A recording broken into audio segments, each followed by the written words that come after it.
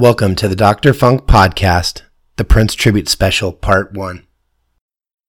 It's been 7 hours and 15 days since you took your love away.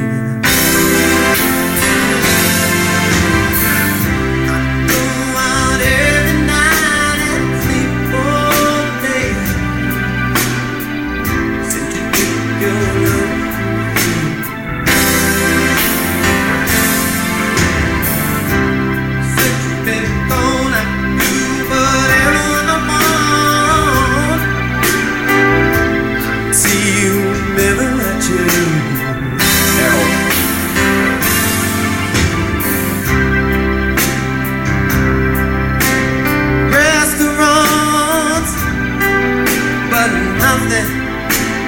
Nothing can take away these blues.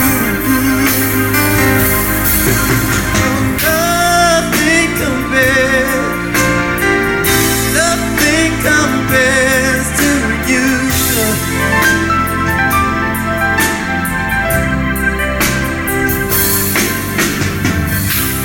It's been so lonely without you here.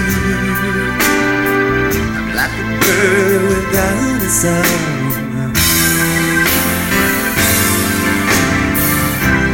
Nothing can stop these lonely tears from falling.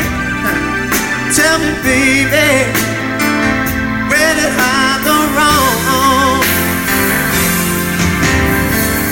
I could put my arms around every girl I see, yeah, but they only remind me of you. I went to the doctor, guess what it told me? Guess what it told me? Said, boy, you better try to have fun. No matter what you do, yeah. But nothing compares to you. Oh, yes,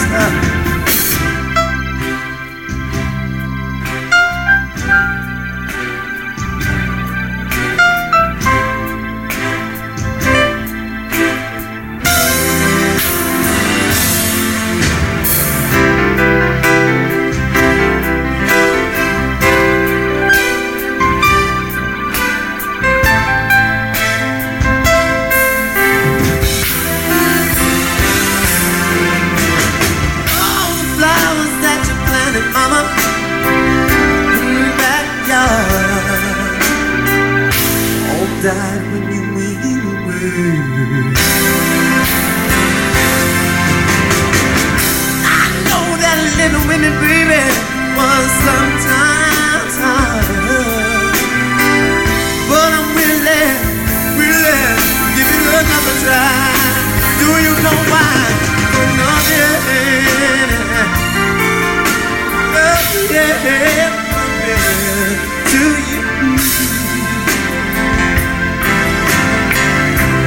One more time, I said nothing. Well, nothing compared to you.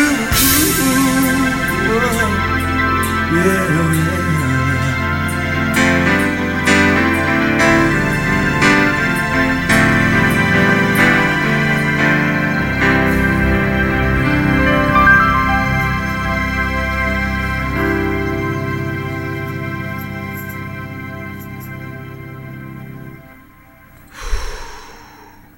Hello, everyone. Welcome to the Dr. Funkenberry podcast, our special Prince Tribute, Part 1.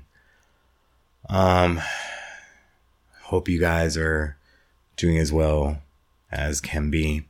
I've been having a little bit of a hard time with some stuff, but gotta be strong for a bunch of people, for you guys as well.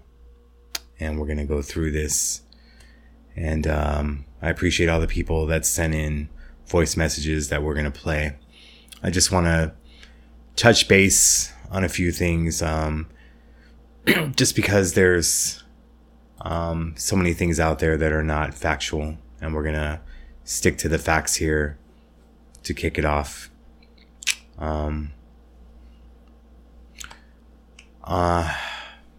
The weekend before April 21st, 2016, there was a plane incident that Prince was on. All we really know now from official information is that the plane had to go down.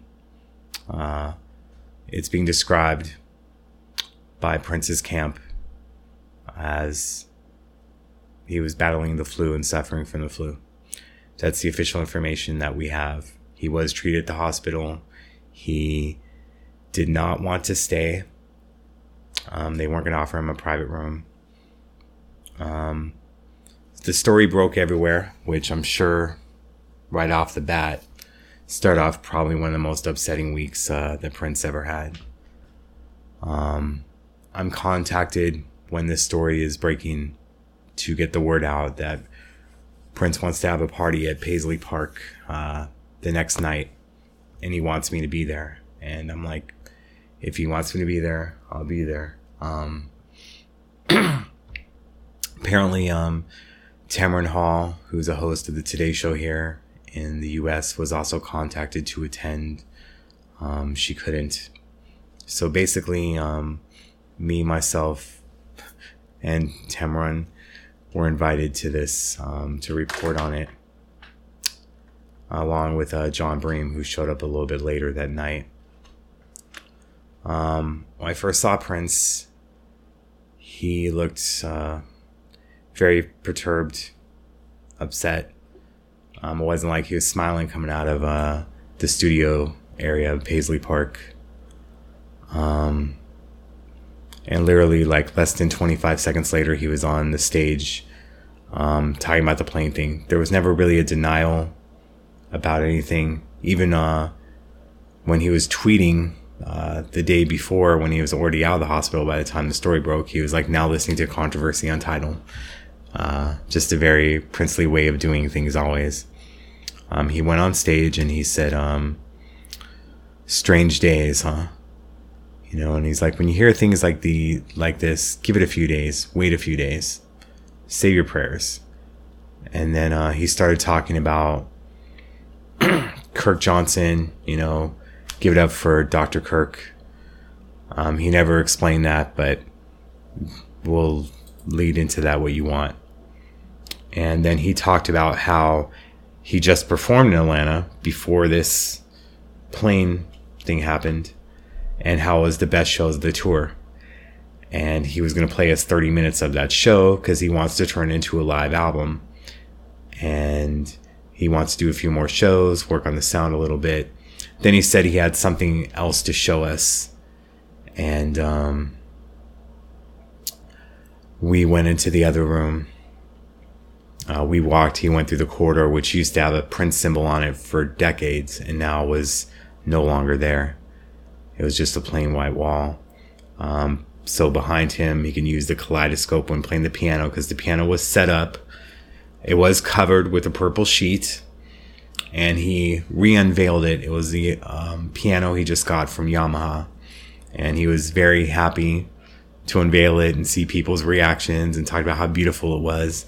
And then he wanted to play on it for a moment, and he played Chopsticks, and then this classical piece that still I cannot think of. And then he decided to show us another gift, another toy that he got, and a guitar that was quite shiny along with the casing it was in. And, people were asking him to play it after he took it out. And he said he has to concentrate on the piano now.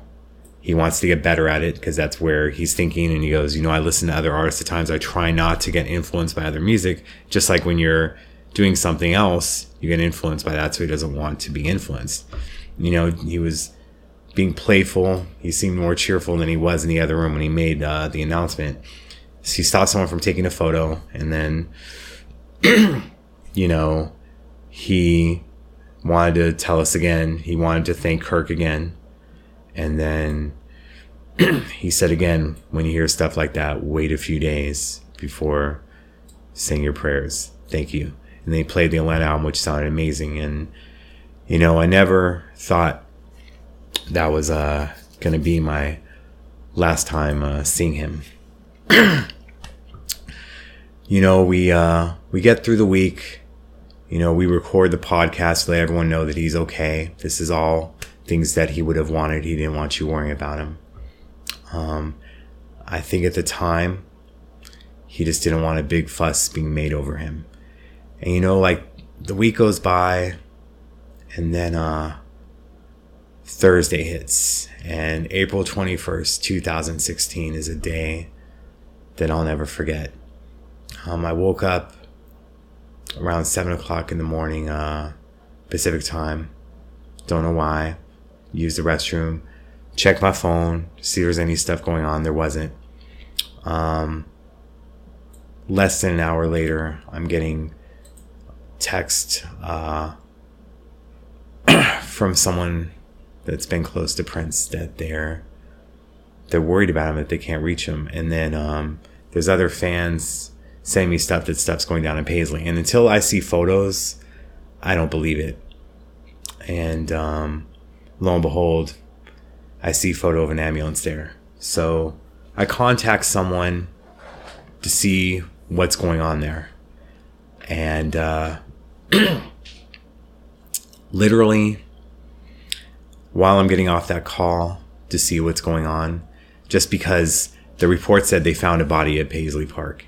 And, you know, the first instinct, like, it can't be him. Can't be him, right? The next call I get is Harvey Levin from TMZ got my number. And he goes, hey, I'm sorry, like, it's 95%, it's him. You know, I want to go with live with the story, but out of respect, I'll give you 10 minutes to try and find out if it isn't him. But I'm going live with the story if I don't hear from you. Okay. I call back the person. They, the line's busy. You can ring, but there's a busy call coming in. I call a person in another 5 minutes, and they don't pick up. They send a voicemail, and to me, that just confirmed everything. The week before, like when they said they wanted me to help promote the party and he wants you to come, I never asked if he's okay, because them reaching out to me is letting me know he's okay. When I don't hear from them, it's a problem. And then my Twitter feed, my social media feeds are just going nuts, and you guys are wanting me to confirm that he's passing. And I know you're all looking to me and you want me to say it's not true. And there's a part of me that knows, like, as soon as I put it out, that doubt, that hope that it isn't him crushes you all. And I couldn't do it. I let TMZ go with the story. That's just not something that I want to break, not something I would be proud of. And to this moment, I really haven't cried. I'm still in shock. Like I said, I'm trying to be strong for you guys and for so many other people and for him, because there's too much stuff happening that he would not be cool with. But at that time, it's like, you know, I see you guys and it's hurting me. Like, please say it's not true. I'm getting texts from friends that know him, and they're not hearing back from me. And I know they know, just like what I know, when you don't hear back, it means it's not good news. So unfortunately, I had to confirm the news that I'm still hoping is not true. That Prince Rogers Nelson passed away on April 21st, 2016, at the age of 57 years old, in his Paisley Park studios. And it was tough.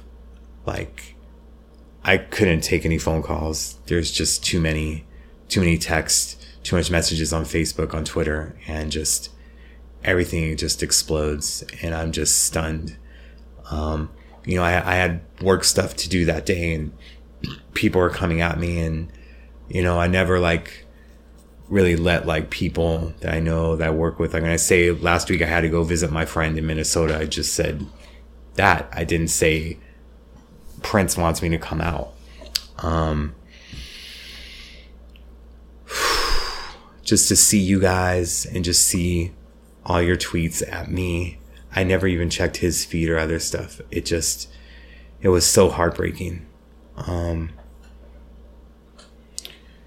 You know, and I don't think he really knew how much you guys cared for him, how much you loved him. He loved you guys. But he didn't like people worrying over him. I mean, look, he wanted to do this party the week before. He didn't want it. And I'm sure that he's somewhere. He heard it. He knew that you guys were hurting. I can't give you any more comfort than that.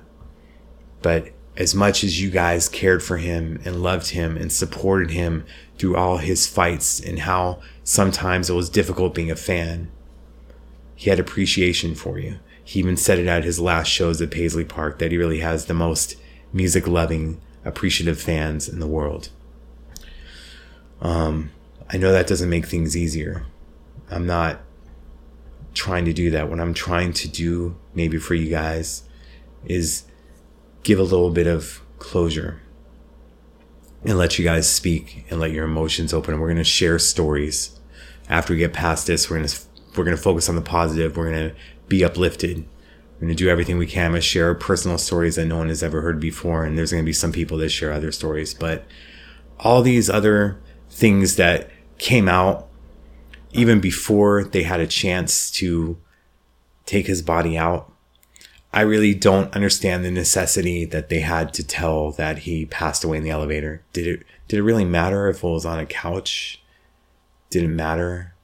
And I know that everyone got a little creeped out because, you know, don't let the elevator break us down from Let's Go Crazy, which was Symphysis for the Devil. And, you know, someone else put it in such a better way that Prince didn't die. He was just punching a higher floor.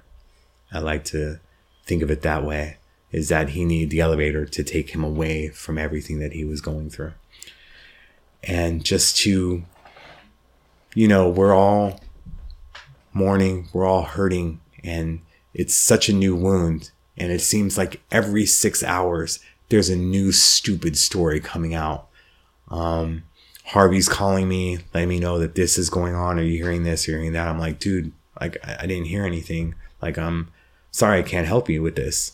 But if, you know, they're going a certain route and I'm not going to be a part of it. And the questions he's asking is just, it's too soon after the passing and it's stuff that I don't know about. And just every single day to have stuff come out and then have certain people that care for him, but at the same time, it's a little bit of an act. It's turning the knife inside me. I can't really name names. I think it's better to just protect you guys from it because I think it would hurt you.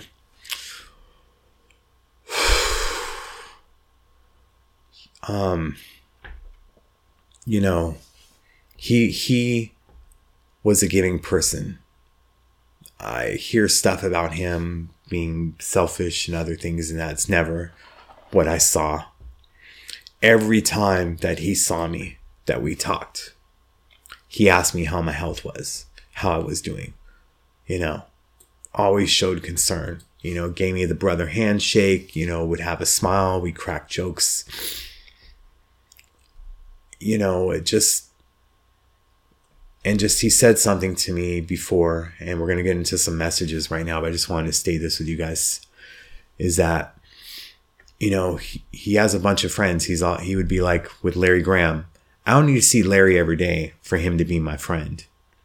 You know, we're friends, you know, and I just want to put it that way, that you guys, he never wanted to really call you fans. He made up terms of fams. He was friends. That's the first thing that he called you guys back in the day. And that's how I look at it, is that you lost a friend that you can't see now, but he'll always be your friend. And you will see him again one day. I'll never forget being able to dance with Prince during the musicology tour in Atlanta. It was one of the highlights of my life. I got to sing Take Me With You with him, and he handed me the gun-shaped microphone and everything. This is Carla in Miami, Florida. I've traveled to 2 countries and maybe 3 states, and in my life saw him probably 8 to 10 times.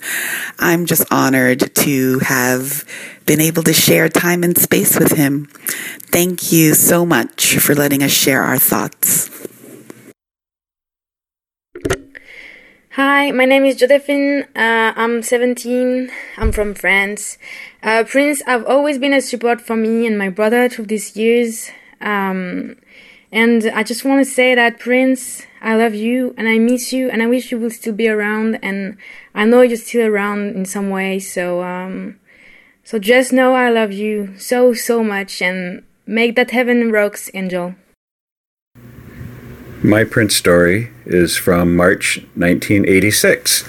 I was a kid in Minneapolis, Minnesota.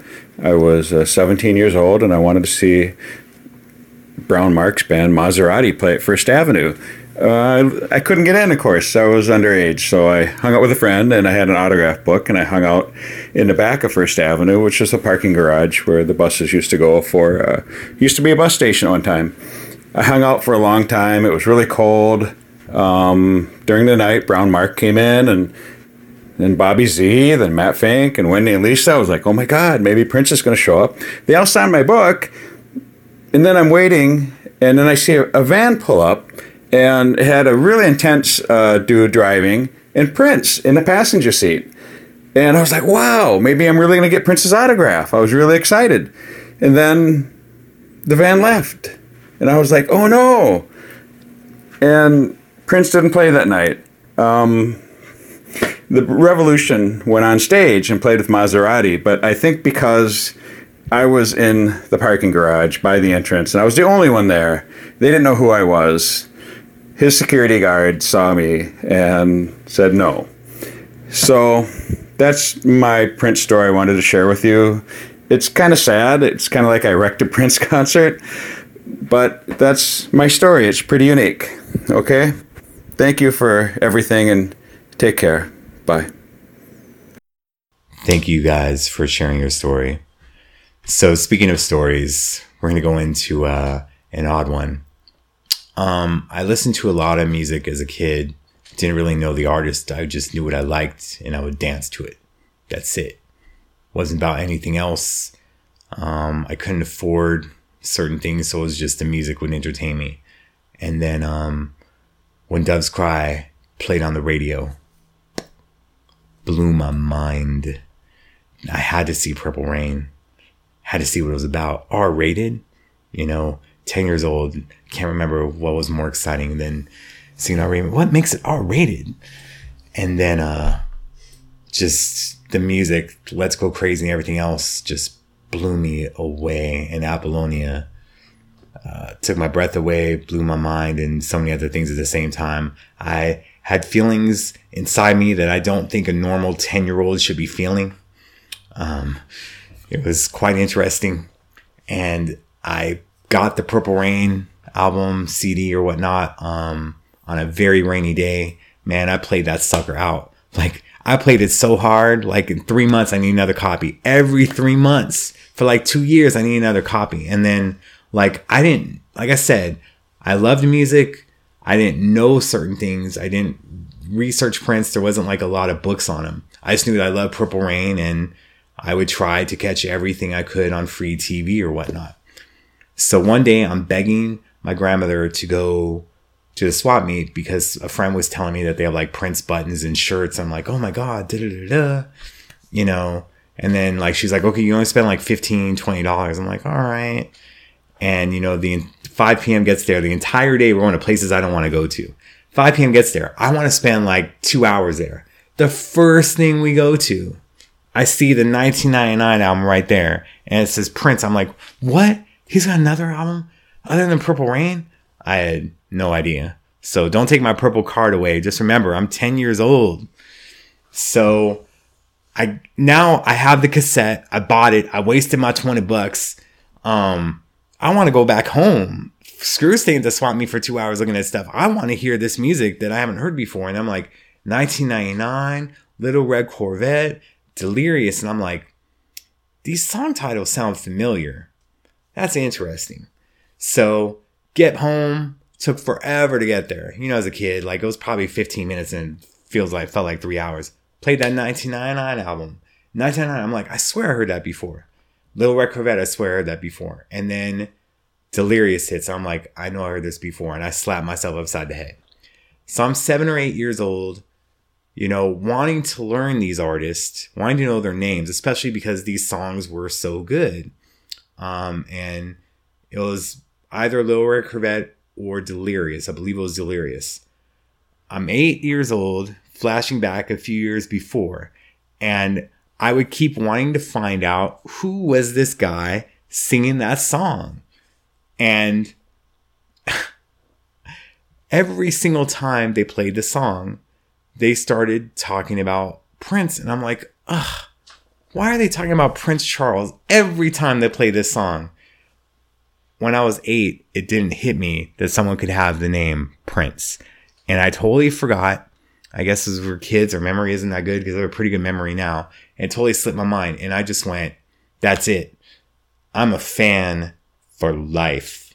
Like two of the albums I had, like my grandfather would get me a bunch of stuff, but it wasn't 2 albums of one artist that I really liked. And that was it. From that moment on, even though I was 8 years old and found him years before and not realizing it until I was 10, that was it. I was a fan for life.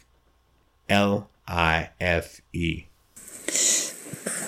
Hi, I'm Carrie Utah, and my favorite Prince memory is being at the Aladdin Theater, December 9th, 2000, front row, wearing red, and as Scandalous starts, Prince motions for me to get on stage, pulls me up onto stage, sits me down in front of him, and we proceed, like it was choreographed, to interact to each other while he sings Scandalous inches from me. It was such a crazy memory, like a dream, and it's something I will hold dear forever. And if anyone out there has video of this, I just hope to one day see it.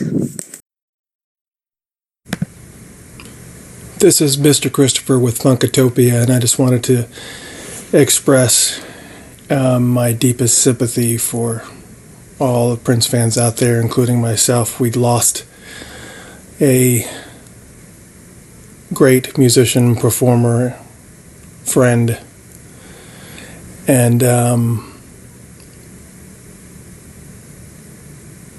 there will never, ever be another Prince. Nobody even comes close to Prince. Nobody ever will come close to Prince. So keep your heads up and know that we are truly blessed to have been given the time that we were given with him. And there's so much more music that we haven't even heard that's going to be coming out. So many more memories that are going to be shared, so his memory will live on forever. He will never die in the hearts of all of us. We will certainly, absolutely, keep his memory alive. I wish all of you heaven. Peace out. It was 1985, and it was my first concert ever. Purple Rain at the Cow Palace in Daly City, California. I was 14 years old at the time, and have been following Prince ever since. I will be forever grateful to have been fortunate enough to make several more concerts. Prince's music became a very important part of my life. I always look forward to a future visit from the musical genius. My only regret is not making his last impromptu visit to Oakland, California in March for his piano and microphone tour. Rest in peace, Prince. You most certainly were loved and will be missed. Love forever, Jody, Modesto, California. Thank you, Jody. Love. Now there's a word. Now, since people are sharing concert experiences, Let me share my first ever one.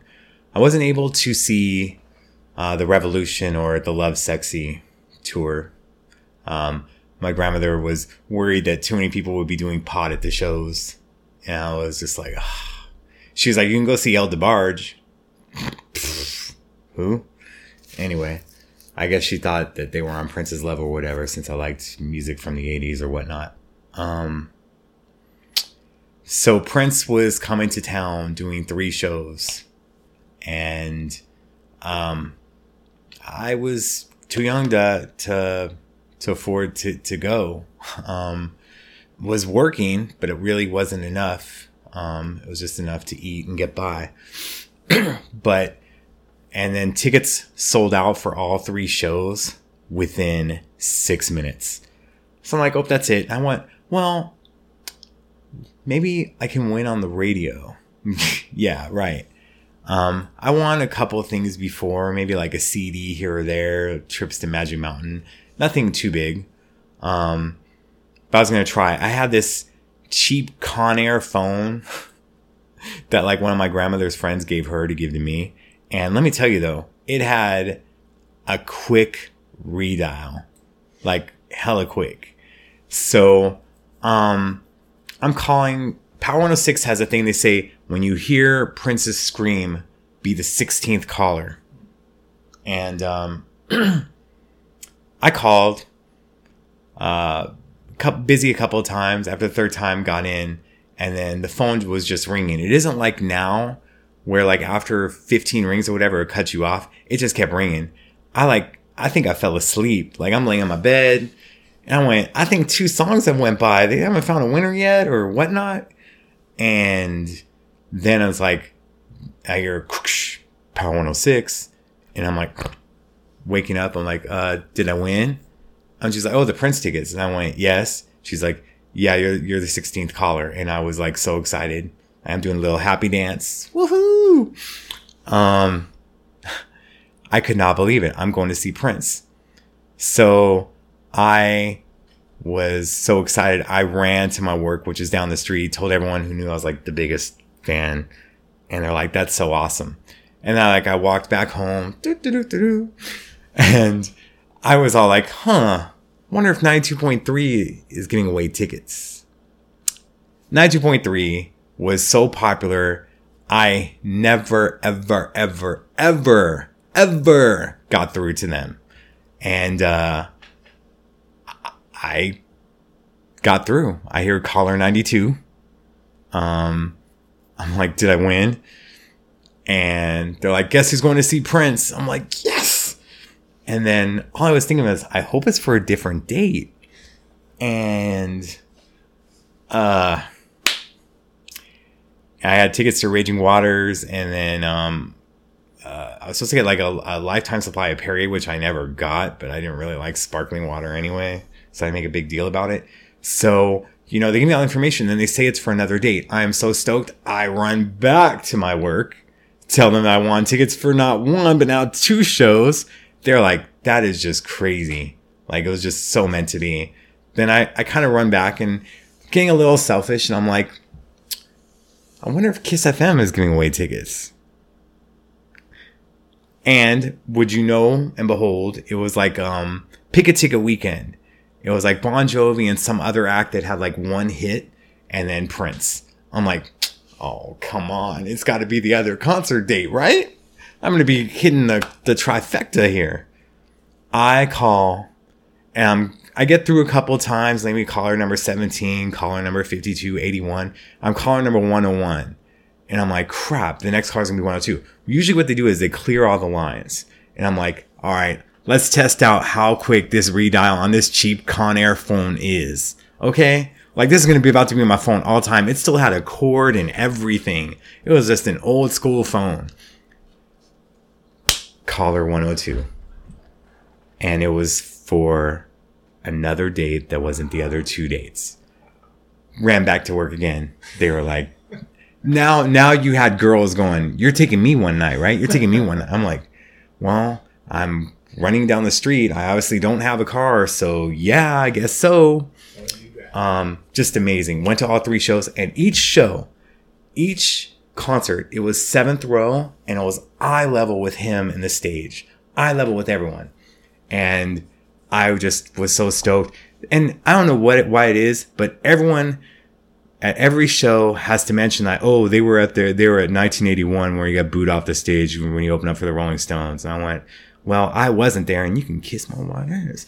Anyway, he blew me away, and he kept like mentioning like after shows, and I would just get bummed because I wasn't 21 yet. And then like the 3rd show, like he saw my reaction again, and he goes, don't worry about your age. We'll get you all in. Of course, the girl I took wasn't like y'all. She wanted to go to San Diego for a late night excursion. So I got driven back home to my place in Encino and did not have after show experiences that I had to read about elsewhere later and hear about him performing songs so new he was reading them out of a purple notebook. But that was just amazing to me. Like, I was such a huge fan. I couldn't afford to go. I was so bummed. You know, I didn't beg my grandmother to get tickets into anything. I always tried to find out stuff on my own and do it. But those 3 shows just changed me. And I ran to people from elementary school. They're like, oh, I knew you'd be here. It's just crazy to me. But that was my first experience. And even just to see, and I worked at a record store then, to see people coming in after the shows and wanting to buy his entire catalog. They'd never seen him before and were just blown away. Like, I'm sure he knew he had that effect to where if you saw him one time, you'd be a lifelong fan. But to see others finally get what I'm doing, and this is what I'm saying about like maybe all these new fans that he got that didn't know about him or how great he was before he passed. Let them experience it, because we knew how great he was, and we were able to experience him live and enjoy him while he was still here. Let them get on it, because they're not going to have what we have, but let them have just a little bit of it, because a little bit of it can go a whole long way. Hi, Dr. Funkenberry. This is Stephanie from Silver Spring, Maryland. And one of my favorite memories of Prince is from last year's Baltimore concert. He would start out practically every song by saying no curfew. And for those who may not recall, after the riots, Baltimore was under curfew for a bit of time and was lifted right before the concert. It was probably the first or second encore, I can't recall. The crowd just starts chanting no curfew.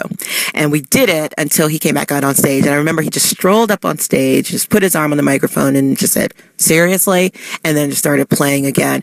And that was just one of my favorite moments of so many, of not just the concert, but all of my concert experiences. And as hard to believe that he is gone, I am so blessed and fortunate to have been able to share the earth with him and to be able to enjoy his music for time to come. Thank you for giving us this wonderful opportunity, Dr. Funkenberry, to share our personal stories and memories of this great man. Hey, Doc, it's Heidi.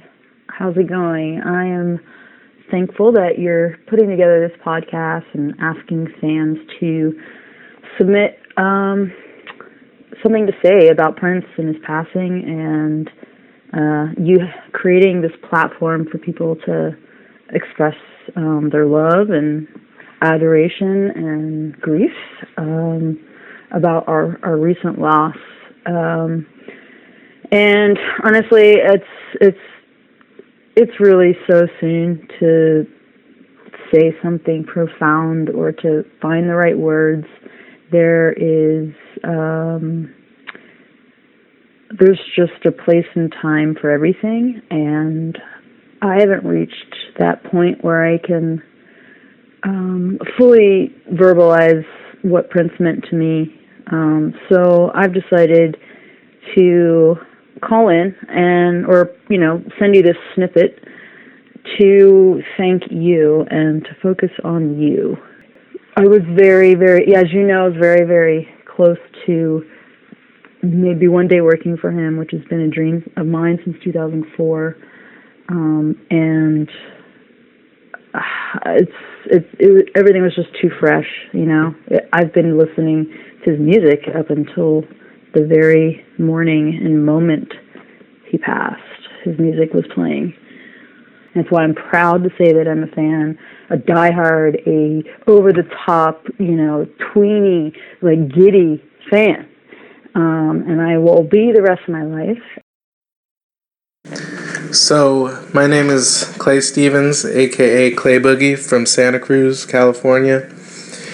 And I could talk forever about Prince, but I'll share one story, which is that when I was 10, my dad took me to the LA Sports Arena, and the Love Sexy Tour 1988 was my first concert that I ever have seen, and at that point I had already been a Prince fan for at least 5-6 years, even though I was only 10 at the time. And we were in the last row of the whole place, but I just want to share that the most exciting moment of my life was when Prince came out on stage in that Cadillac. And he said, snare drum pounds on the 2 and 4. All the party people get on the floor. Bass. The electricity in there was just thrilling and electrifying. And later on that night he did The Cross and he did Anastasia, and the spirituality of that forever changed me and forever gave me just a feeling that God is alive, as that was the theme of the Love Sexy Tour, and that was a feeling that stayed with me to this day. Love God, love life, love sexy. For some, that was more than just a song. It was a way of life. I think for him and through him, it was as well. Let's forward some stuff. Me and Prince Prince and I, sorry, I just have brain farts through stuff like this. Just bear with me. Prince and I have had kind of like a strange relationship for a long time that's found itself. And the first thing is me finally going to school, working hard, being able to afford a computer. And it was one of those big, bulky ones. I was so happy, like, yay, I get to find other Prince fans. I don't know anyone in my area that likes him. And it just bugged me. And the internet wasn't as explosive then, and I never really was on it before. Like I said, I'm getting a computer for the first time. That freaking sound that you hear when you're signing on to AOL, it's just ridiculous. And then I get on there, and there was like all this hate towards Prince, and I was just like, really? This is what the internet's about? Like, this is me experiencing trolls and all this stuff for the first time, that people really have big huevos when they're behind a computer screen. I just couldn't believe it. And then apparently, like, he went after websites recently and all this stuff. And I went, crap, well, how am I going to reach other fans? And I thought about it for a little bit, probably a little bit too long, but I was younger. I didn't really sleep that much. Broke up with a girl, so there really was nothing too much going on. I just said, wait a second. He didn't say anything about emails. So what I did is I did like a search for the artist in Prince, because at that time he was going by the symbol. Because when I first tried searching for Prince on people's profiles throughout the internet, it would show like, someday my Prince will come and yada, yada, yada, all this stuff.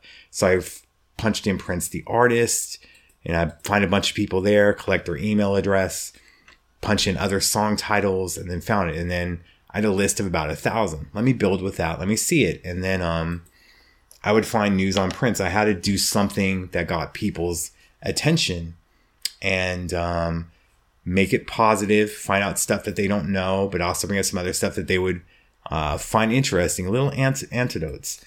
And I was like, okay, now I need a title. Got this list, let me do this. And I just wanted to be filled with positivity. So I just went with the 777 update and went there with it. And I started sending it out, and I put on there like, this isn't spam, and just news items and stuff I was finding out behind the scenes and how to get Prince like more on MTV and other stuff when he has albums coming out, find ways to push him and promote him. And like, there was a few people that said, please delete me from the list, but there was way more people going, hey, my friend told me about your list, please add me. And I was just kind of surprised because I thought people were going to get upset, blah, blah, blah. And I just kept coming with it maybe once a month, and then started like a thing called like the State of the MPG Address, just did all these things, and people were digging it. It started making it on its way onto Prince sites. And then I get this email from Peace at mpgonlineltd.com that just says interesting, peace and be wild. And then so I'm like, okay, that's Prince's official site. And let me backtrack for a second, because he had another site called Love for One Another. And he would answer a question of the week, usually on Sunday nights. And it'd always be like one word answers, you know, what's your favorite food or what's this? And it'd be kind of like, he'd be funny.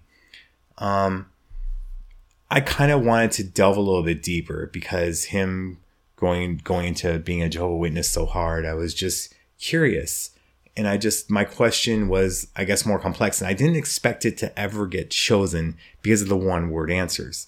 And then he goes, my question was, if someone's belief that the true God is not Jehovah, but in their eyes, it is the true God, does that make their truth any lesser than your truth of that person being God?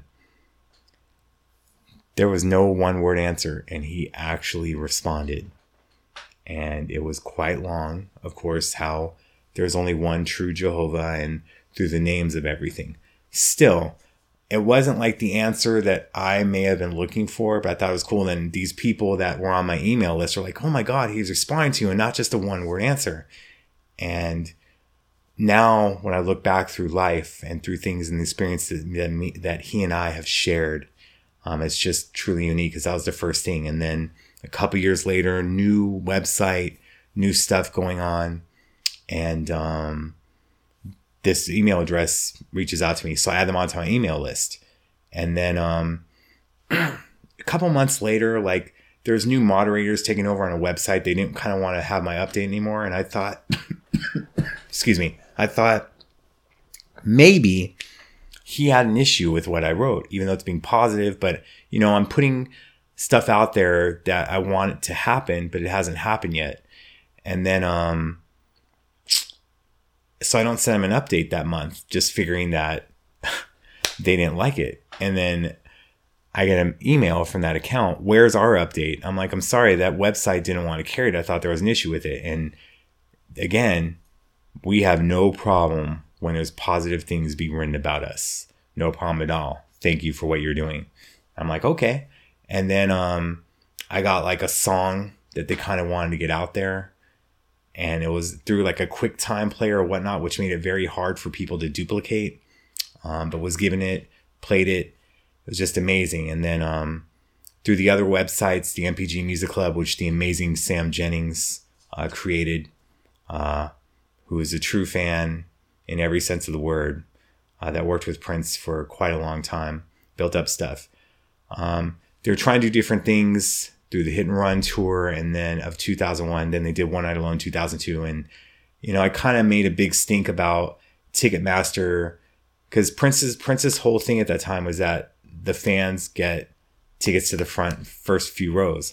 Ticketmaster was being shady and shisty as you cannot believe.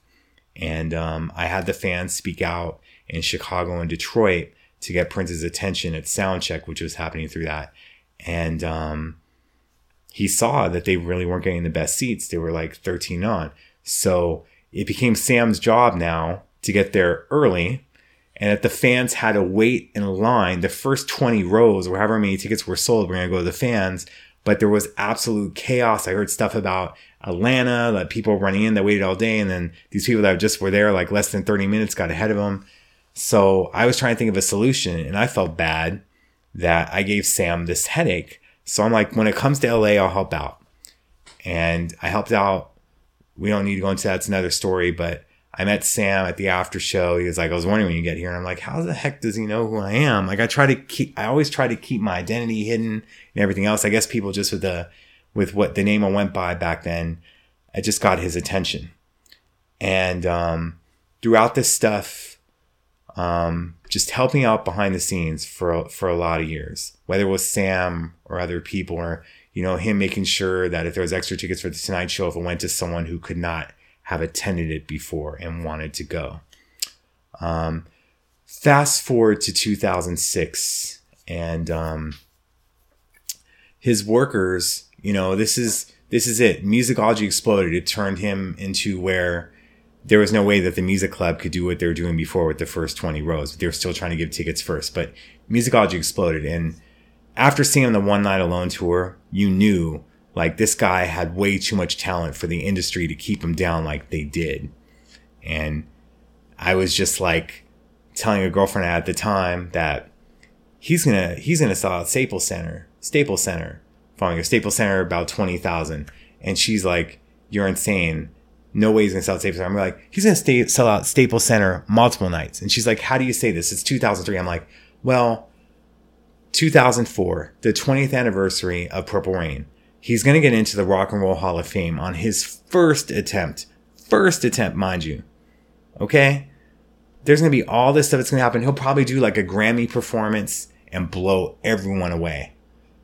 And I'm talking about this in 2003. Do you realize the girl thought I was so insane that this was going to happen? She was going to break up with me that night. She was going to break up with me because I said, this guy's too talented for him to be crapped on the way that he has been in the industry. He's going to fight it. He's going to win. And lo and behold, he's scheduled to do the Grammys. Not only that, it's after the Super Bowl where this whole Janet Nipplegate thing happened that wouldn't have happened if it was Britney Spears' breast. And then the next commercial after the Nipplegate thing was da-da-da-da and Prince, and that's only the first hour. And then they had another commercial where Prince is opening up the show. I'm like, that's it. This is where it's going to kick it all off. That girl was kind of like, okay, maybe I shouldn't have given him a hard time over that. So, you know what happens. The Grammys, Prince took a little bit of Beyonce's shine that she was having at the time and took it and threw it into the stratosphere. Every single paper the next day, Prince. He had an after show at the House of Blues. It was star-studded for that Grammy thing. Just amazing. And everything that I said was going to happen, happened. He sold out the Staples Center, not 2 times, not 3 times. He did it 7 times. You hear that, Taylor Swift, before all this stuff? 7 times. And we're at dinner one time. And, you know, sorry, woman, but you kind of don't like saying when men are right. So she brought it up. Do you remember when you said all this stuff about the Staples Center? I go, yeah, I remember it. She goes, you were right. And I go, I'm sorry. What was that again? She's like, you're right. I made her say it 3 times just to put it in.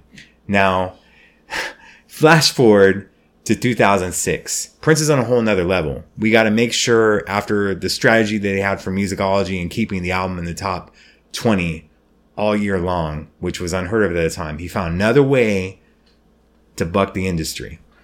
They wanted to make sure that he hit number 1 with 3121. And they were kind of strapped. There was different people in that weren't in place right after musicology. And they were kind of like, we need a fan that knows his stuff and isn't weird. They got the know their stuff part right. Okay. So, a friend of mine reached out. There was some shows going on for Tamar, which was his new protege at the time. And, she said, you got to be there. You're going to be on the list. The girl at the time was upset. And I have always seen things ahead of time. And I went, I got to go. I'll stand in place for you in line, even though, I shouldn't be kind of doing that, even though I could just show up. But, you know, she was upset. And I go, look, I have a feeling that this is going to open doors and that I have to go to these things by myself at first. but I'll get you in afterwards. It was just so much drama. It was just ridiculous. And I'm like, I have to go with my gut. I have to go solo, and I'll take the side eye from her and deal with it. I'll make up for it. I'll give her a little bit extra 20, 30 minutes and she'll be fine and thanking me for the orgasm and whatnot. So I go to that show, and a Prince assistant after me is just telling me that she would like me to assist with stuff behind the scenes, which I've done before and I'm cool with. And this stuff is only getting out now, wasn't out then. They need my help with stuff, was telling me he was going to be on SNL, all these other things. So I was helping out. Went to the house party, a few of them. And then we're at a house party for the Oscars, 2006. And I'm like, you're seeing everyone, like Sharon Stone, Jessica Alba. Like, it's just insane. And it's just packed with people. It's ridiculous. I think Terrence Howard that year was nominated. He didn't win. He was at that party. It just was amazing. You see Jude Law chatting with Salma Hayek, and you're just like, this is just nuts. And then I go upstairs where the pool table is. Prince had this big old Prince symbol at this 3121 house. And there's Chris Rock playing pool with Wendy from The Revolution. And then there's Ludacris to the side. That's, I guess, Rock's partner. So I'm just kind of like taking it all in. There's photos around of other celebrities. There's one of Wendy. It's just so mind-boggling. And then I'm by the corridor when you get in. And I see from the side of my eye, here's Prince and Tamar walking in. And then I'm just going to stand there to the side because I see this photographer I know named Afshin that's about to take a photo of them. And then Prince, for some reason, I have no idea why, starts elbowing me crazy hard. I'm a big guy, and Prince is a small guy. No disrespect, but I felt those elbows, man. Like, I don't understand why he's elbowing me, and I'm just like, don't turn, Jay. Don't turn. I don't know why he's doing that. You know, and all of a sudden I see the flash go off. He was wanting me to get in the picture with him. Now, keep in mind, like I had another identity at that time, and I really wasn't trying to get known. So he just knew me by my face and seen me at events, and he wanted me in the shot. And over the years, I found out that Afshin keeps like this photo album of photos that he's taken over fans of the years and special photos of Prince. Really cool. So this is how I got into all this stuff, drawn in with 3121, which, by the way, you guys, along with a little bit of advice from me, a little bit of stuff to Universal, and the assistant was forwarding the email suggestions that I have to the president of Universal, and he's like, she thinks it's Prince making these suggestions. So that was hilarious. But it worked. Prince, because of you guys, debuted at #1. And at that time, because of SoundScan, he never had an album debut at #1, even though Purple Rain outsold so many things at that time. But that's how everything was progressing and starting. And then 2006, and then 7, then 8, then things just went into a whole another stratosphere in 2009 in the inclination of Dr. Funkenberry. My name is Sarah, and I just wanted to say thank you to Prince for everything that you've done for me in the 24 years that I've been alive. I'll miss you, I love you, and you will always be alive in my heart. Hi, my name's Nigel from London, England. Thank you for this opportunity to just say a few words about Prince. For me personally, I first saw him back in 1986 on Parade Tour, Wembley Arena, 12th of August.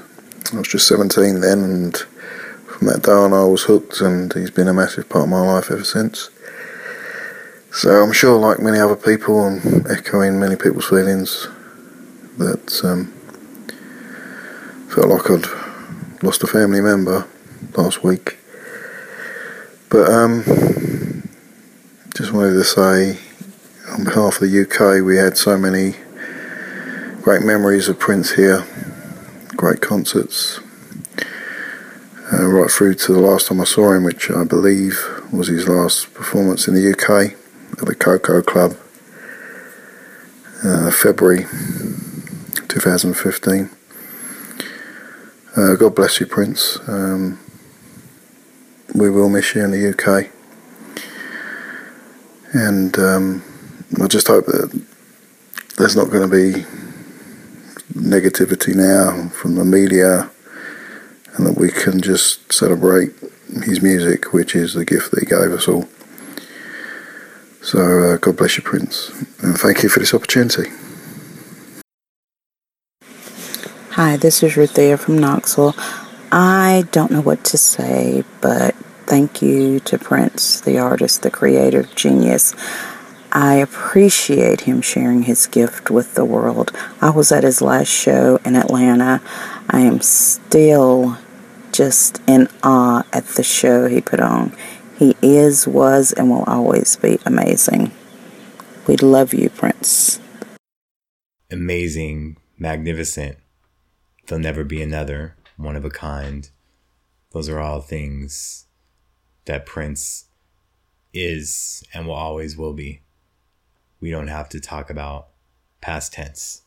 I just want to thank you guys for taking the time to listen to this, and hopefully I'm helping bring people together and sharing stories that I'd rather have told in a different circumstance, but I'm trying to let all of us heal from this stuff. And I just want to thank you guys so much for listening. Just remember, this is all for you. Make sure to take time to subscribe to this, so the next one that we have, that's a continuation of this and further ones that we do for music that you go into, just make sure to subscribe on iTunes, leave reviews of places. I believe we're on Stitcher and TuneIn Radio and Overcast as well. We just appreciate the love and support, and I'm going to give 1,000 back to you, just like he did. Now, where I left off before,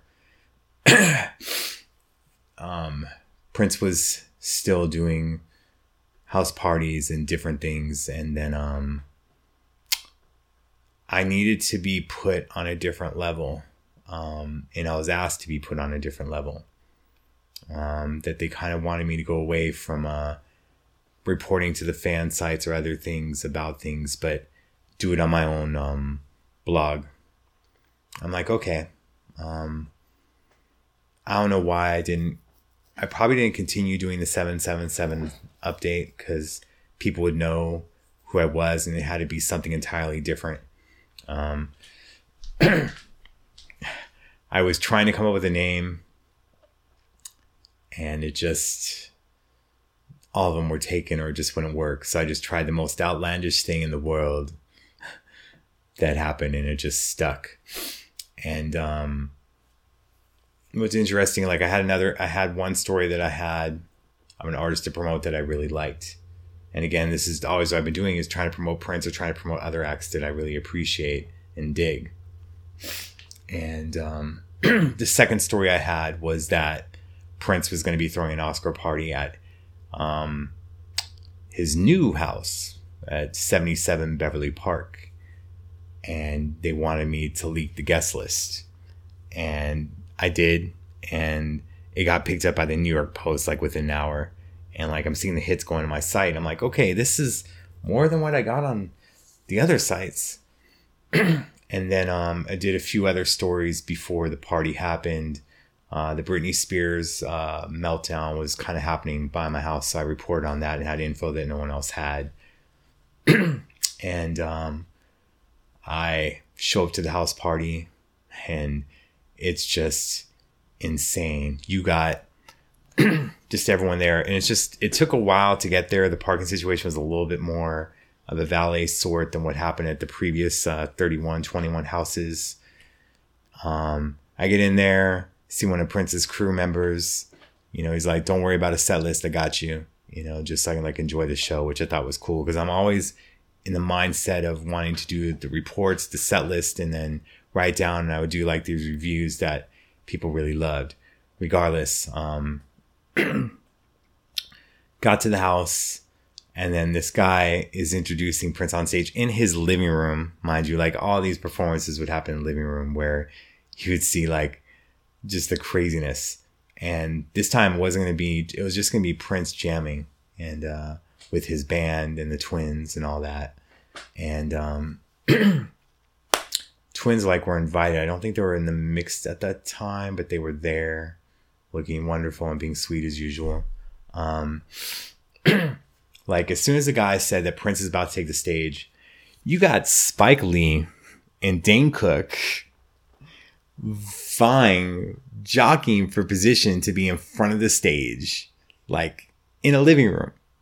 And it just blew my mind. I'm a tall guy. No disrespect, Spike. I love you. I thought Old Boy was quite an interesting movie you guys should check out. It's just crazy. So Prince is performing. There's the Hollywood elite there. There's people that just have their Oscars, partying away, dancing with it in their hands. And then there's these young girls, and I'm like, oh, they're maybe too young to like kind of like appreciate Prince, you know, but we'll see. You got Sylvester Stallone there. It's just crazy. And then Prince brings out in the middle of it all in his living room to jam with him Stevie Wonder. And they're doing Superstition. And then Stevie's like, I want to make up a song with you on the spot. And they were just jamming back and forth. And these girls who I was questioning their fandom, that they would appreciate it, they're like on top of his couch, which probably wasn't the nicest thing to do. But they grabbed onto my suit jacket and they were like, this is the greatest night of my life. So I'm like, and just like Prince transcends all ages, everything. And it just blew my mind. 3 hours go by, blown away. And I'm handed the set list. There was 6 more songs that he was going to come out and do. Like, I'm just like, wait, this was the short version? And it was just nuts. And then his people said, we're going to make sure. They didn't know that I was talking with someone else in the camp. They're going to make sure that he sees your site. And they said they're going to put it on every computer screen that he had in the house. Apparently that worked. And then another thing that was happening is that there was a story coming out that he wasn't doing well, that he needed surgery. And it like made its way onto the fan sites and then kind of changed stuff. And I apologize for clearing my throat, just getting over a cold. Don't know if Prince gave me it, but don't worry, guys. I've been good. A little sleep deprived, but doing fine. And the thing is his whole thing was to just ignore that stuff that's going on. It's not true. He was in negotiations with Coachella to perform that year, and they were kind of like deciphering on how much he's going to get paid. Coachella started pulling out because they thought that those reports were true. So it's hurting it. They're looking for leverage. They're saying that they're going to go talk to the site about taking it down. And I'm like, it's April Fool's Day. Maybe you should like wait a day. It just isn't good, but they still did it. Coachella was still worried that these stories were accurate and they weren't going to pay him what he wanted to play for. So I thought of something. Sheila E. was playing somewhere, Harvell's, in a beach area. And I just decided I have an idea. But I know that Prince won't go for it if I say stuff. So what I did is I fibbed to the assistant that Sheila is telling people again that Prince is going to be at the show. She used this before to sell tickets, just say that there'll be a special guest. She did not say that. I told the assistant she said it, and she went ballistic. Freaking Sheila. And I went, wait a second. What if we have Prince show up to that show, play a little bit, we get a photo of him, leak it out that he's there, and we get the Coachella deal back on. Bam, wheels start turning in her head. So we're at the show. We just have this vibe that he's going to show up. The Harvell people that the girl I was with at the time, she knew them. They're like, Prince is going to be here. You know, trust me, we would know. And I go, you know how Prince is. It literally is like a poof of smoke. He's there. So we're just kind of chilling. And the guy's like, he's not going to show up, blah, blah, blah. And we see one of his bodyguards around, and I went, boop. And he's like, And then literally Prince, it really is kind of like how Jimmy Fallon said. It's like he levitated to the stage, how quickly he got there. And just like there was word, you know, the bodyguard went to the thing, did the signals that he's going to come out here. And then the person that was on keyboard got off the keyboard. And then lo and behold, Prince wearing this funky chain, black sunglasses, black outfit, just gets there. And then like, what's interesting to myself, and I just find it weird, is for some reason, unbeknownst to me, I wouldn't think about it, I just would want a dress night. A majority of the time where Prince would show up to these clubs in LA, which was a lot, I'd wear suits. And I wore a suit that night. And this girl, Angie, who's a friend of mine, saw me and she's like, oh, like he's going to be here. I'm like, oh, come on. That's not what it means. That's not what it means. And then, you know, like I thought I got followed before. So here he is. He does it. Post this photo. I got a ton of crap for it from this website that did some investigating on me, whatever. The thing is that Prince got his money from Coachella, which is still to this day, right now, the highest paid artist to play it. So what I did and I didn't tell these guys because they don't need to know it, but I did it for him and they were hurting his deal. And I got that to happen.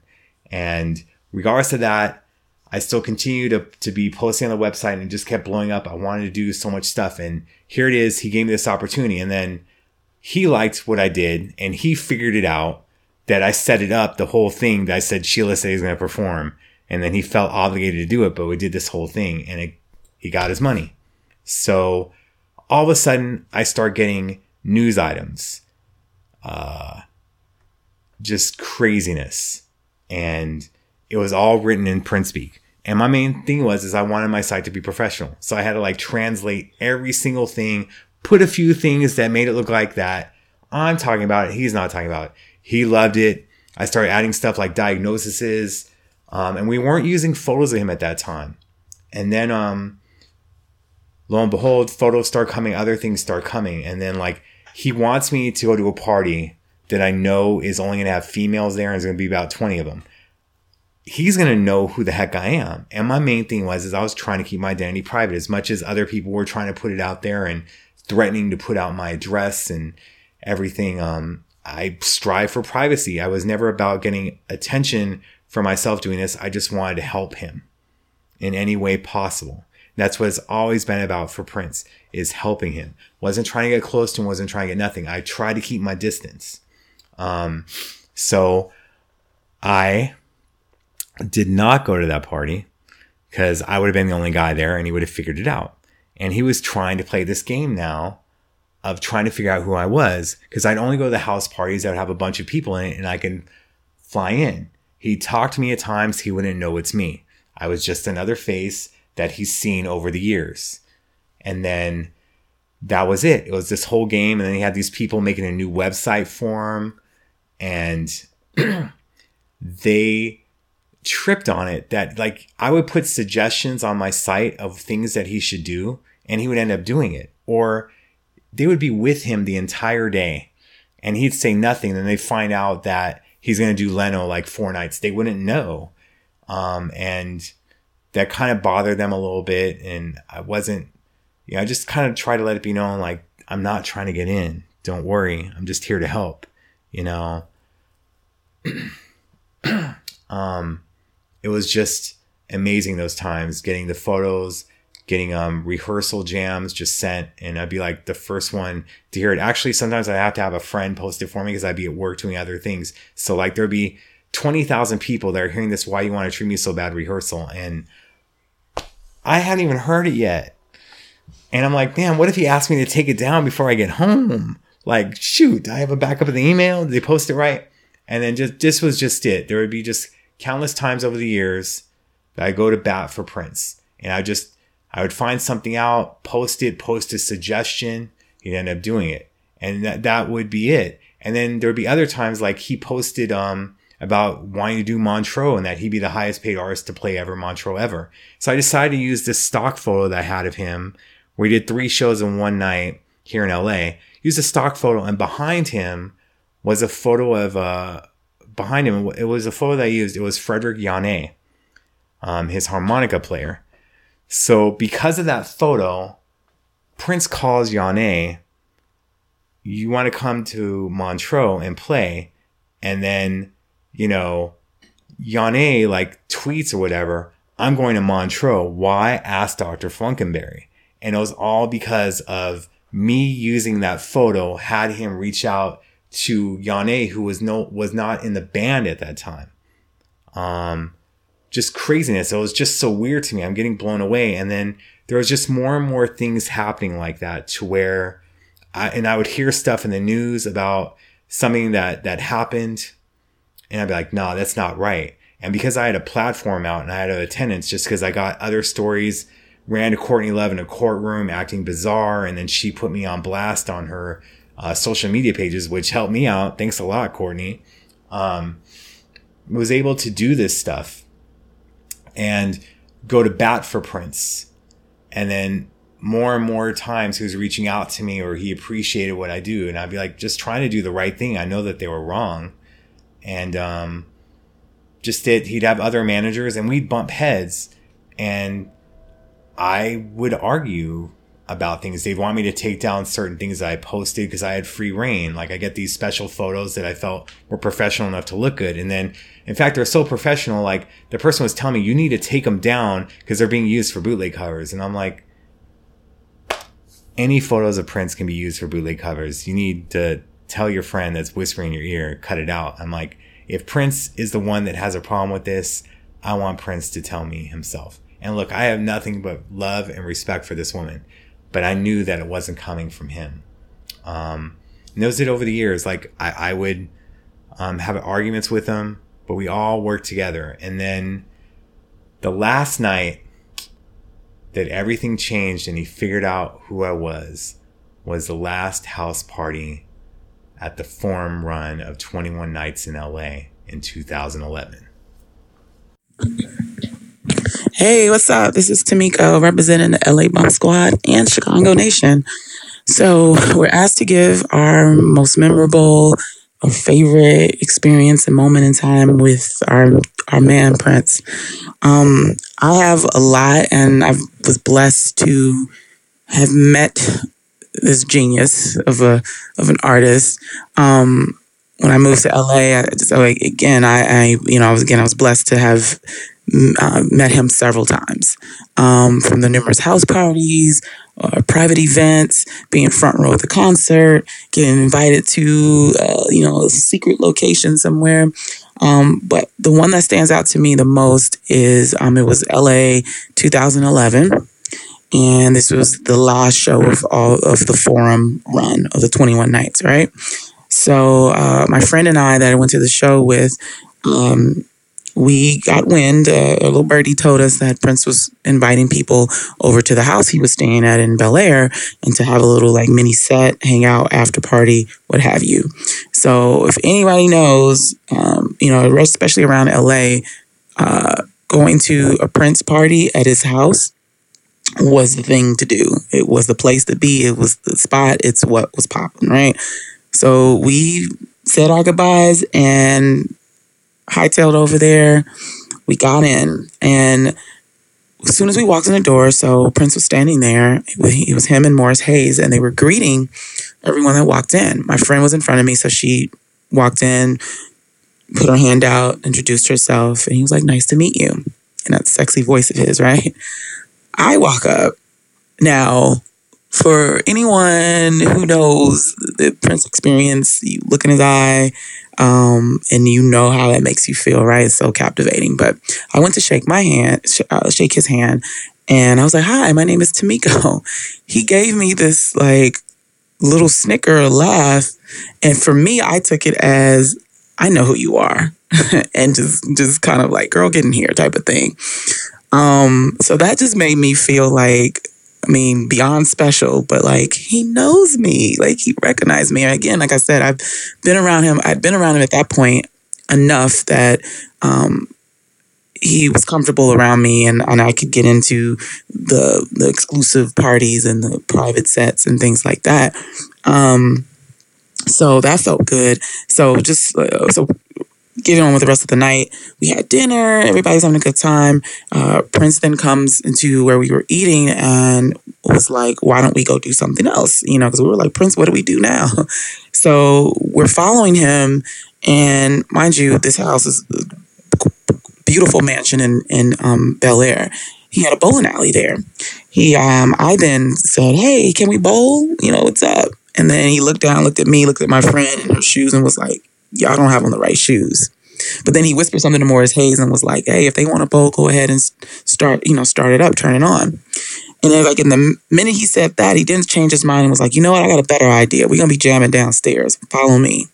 So me and the rest of the crowd, of course, we go downstairs. Prince says, "Follow him. You're gonna follow." We go down there.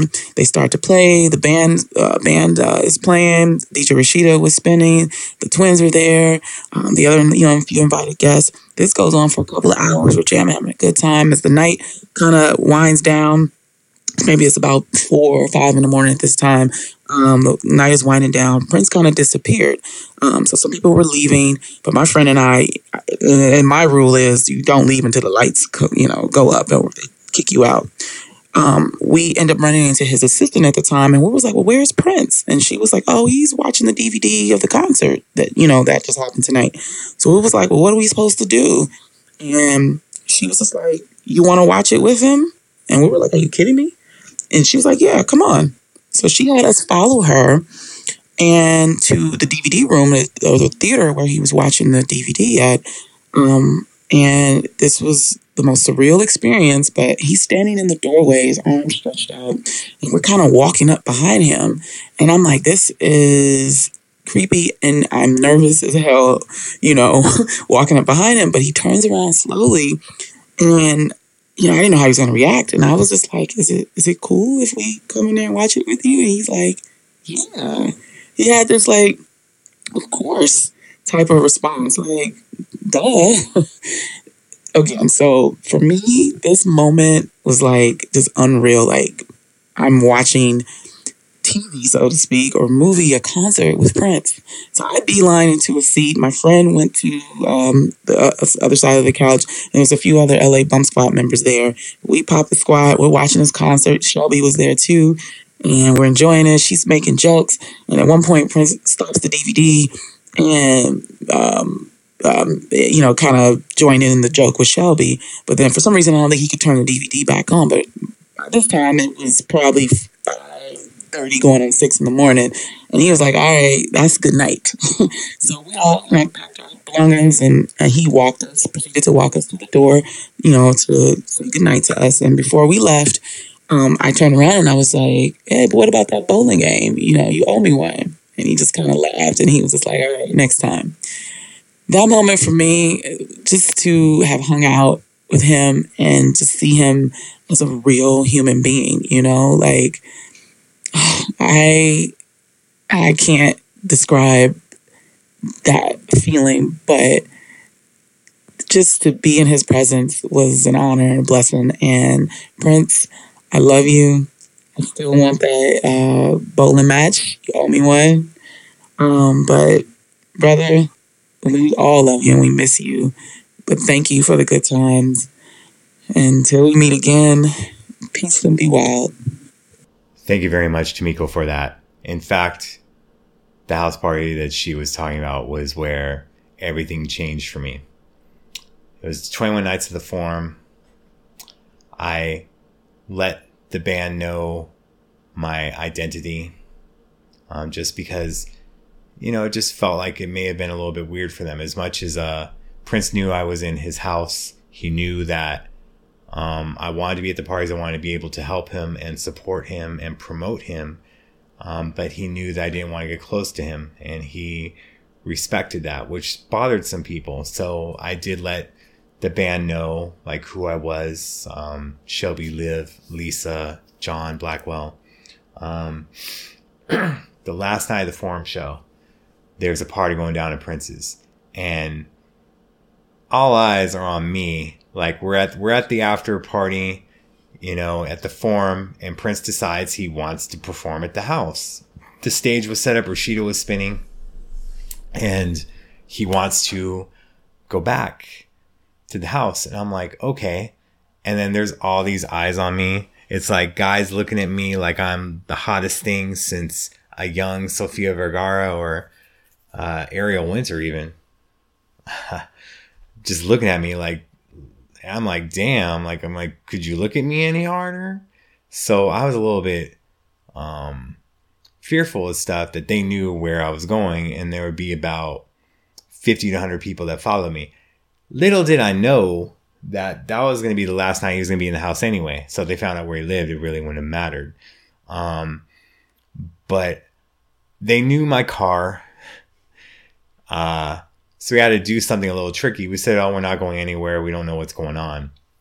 And I had to, all 6'2" of myself and another individual had to be in the back of a Mercedes that's kind of built as a 2-seater, and duck and drive away from it while they're all looking where I went. We hit up Shelby, find out stuff's going down, and we're off to the house, you know, told to show up there in an hour and a half. I have people with me this time, so it's a little bit different because I go home and change. Jay likes wearing suits for about 3 hours or so and then feels the need to change into something else because he doesn't want to be called Dr. Funkenberry and be funky. It's supposed to be about the music, the persona, not the smell. Okay. So we arrive at the party. And then Afshin's at the gate holding the door for me. Renato was smoking one of his cigarettes that he always does. We get in, and I see this chair that's always been at Paisley, always been at all the house parties. And I'm like, he loves that fucking chair. And of course, I just walked in the door, and here comes Prince walking. Here I am cursing as soon as he's walking in. I'm like, great job, Jay. Keep it 100. Genius. So like he does the whole thing, feeding us in the kitchen, what Tamiko said about the whole bowling shoes thing, and that was so funny. And then he says, I don't know about y'all, but you can have more set up the bowling pins for you, whatever. But I'm going down to G7.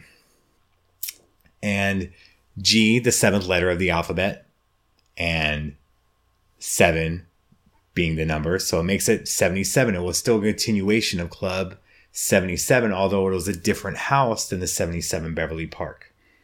And what it is there's a band set up by the pool at the bottom floor. Now, I've been to house parties where he had them outside for a book signing. I've been to house parties where he had in the basement and there was only 10 of us there for an Emmy party. And he would play like it was the Staples Center where it's 20,000 people. He was playing for 10 of us, like Purple Rain was just for 20,000. It was amazing. Like it was the Super Bowl. And then we get there and it's by the pool and it's a pool cover and all this stuff. And it's just wild. He has King perform first. I see my friend Nika Costa, who would be performing Love Bizarre at the shows, and then did a little bit of a Whole Lot of Love with him, which was incredible. And Nika says to me, did you go to all 21 shows? Did you go to the after shows at the House of Blues and the Troubadour? And I went, he wanted me there. That was my excuse. Okay, I don't come off as weird. He did want me there to report on everything. But Nika just kept asking. And then for the next 3 or 4 times that she saw me, she would ask me every time, did you really go to all the shows? And I'd be like, oh my God, like, why is she trying to make me feel bad? Like, come on, Nika. My Nika? And saw her perform. And then with them, like, Nika wanted to leave. And Prince is like, oh, we're going to go on stage now then. So they jammed. And then, like, Liv was, like, asking me, like, you know, like, because they only did, like, 40 minutes at that time. And I go, I don't think the night is over. And she's like, yeah. And then, like, Elisa was trying to sneak out because she's like, we'll be here till 6 o'clock in the morning if I don't leave. If he can't find me, then we can't perform.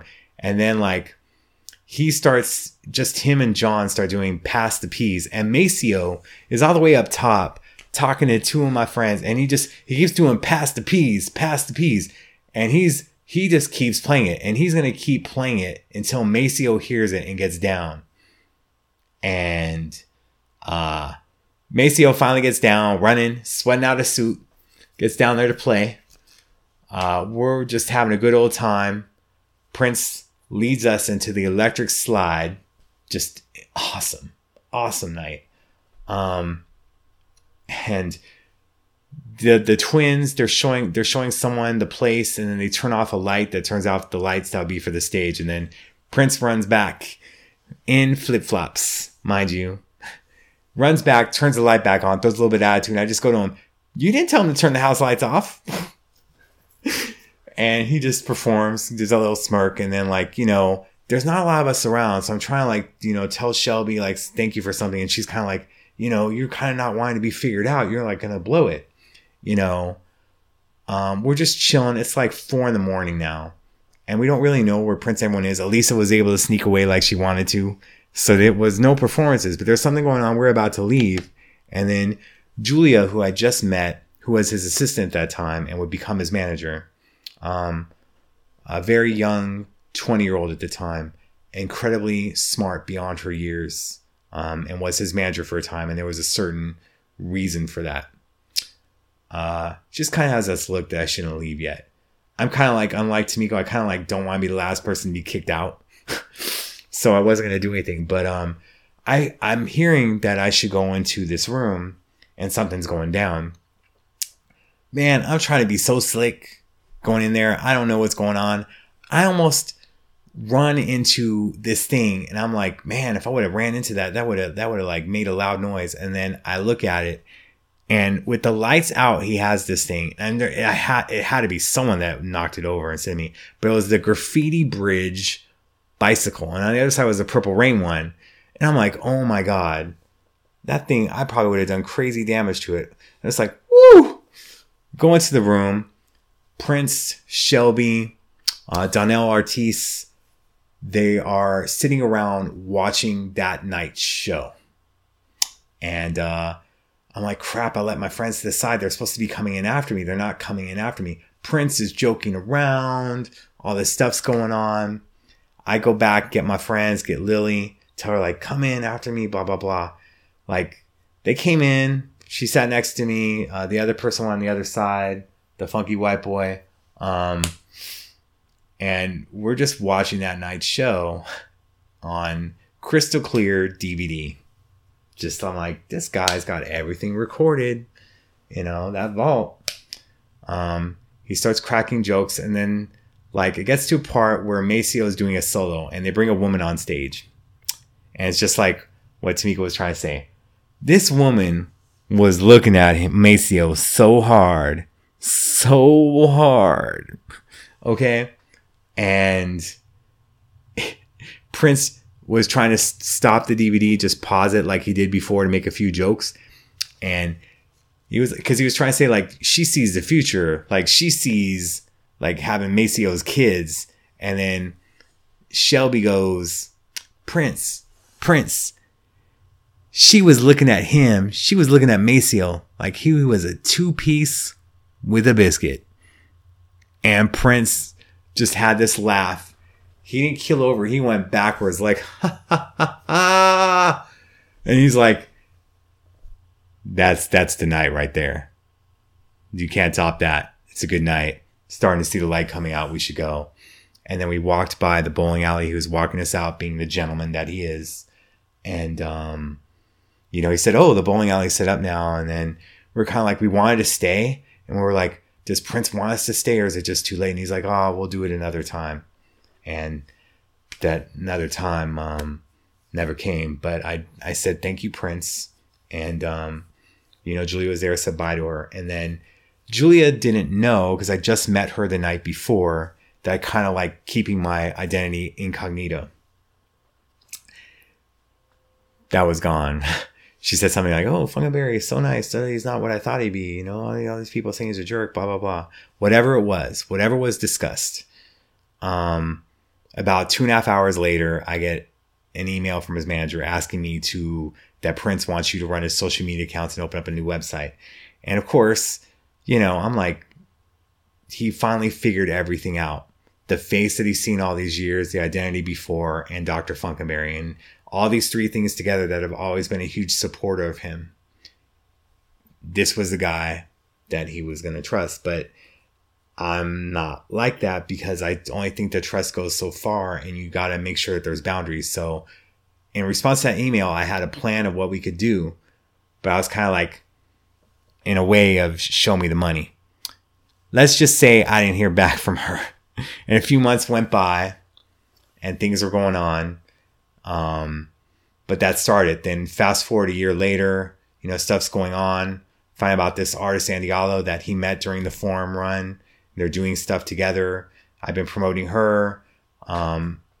And then she was in Sacramento with Prince one time, and it got radio people's attention. And I was like, hey, Andy, you want to do some radio interviews? You want to get some promotion out? She's like, sure. So I got her on the radio stations out there, and then I posted the audio, which I guess Prince was busy at the time, maybe sleeping, I don't know, but he didn't hear it. So I get like this call at 12:30.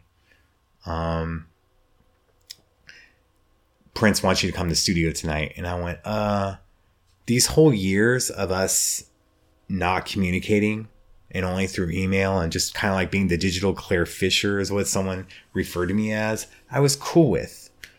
I'm like, I really don't want to go there unless he needs me, I'll go. But I really would not like to go if it's just something that we can discuss through email or through texting. I'm more comfortable with that. Like I just don't want to be there. And then I was kind of like, oh, okay. And I'm like, okay, cool. Because in actuality, I was gonna hang out with Maite, his ex-wife, that night, and going out to support her and stuff. And I'm like, oh my god, I can't like do this. And then I'm relieved, or I don't have to go to the thing, But I still got his back. It isn't about this. And then it's kind of like I got a text 15 minutes later. So what time are you going to the studio tonight? I'm like, crap. And I went, I'll be there after 11:30. Just tell me. And then that's when everything changed. Watching the studio, wearing my suit and church shoes, as he called it. Had this whole thing. I'm going to be cool, be everything. I knew that they wanted me to work with Andy, get some stuff done. And, I walk into the studio. I don't knock. And then Andy and Julia get up because they met me before. And then Prince, just with the biggest smile on his face, just like, hey man, what's going on? And gives me the brother handshake. And he's like, thank you for posting that Andy interview on your site, or else I wouldn't have heard it. And then we're listening to Andy's If I Was King. And then we'll go into this another time, but you guys have heard it before. Prince invited me to play ping pong, and then him and Andy whooped my ass. And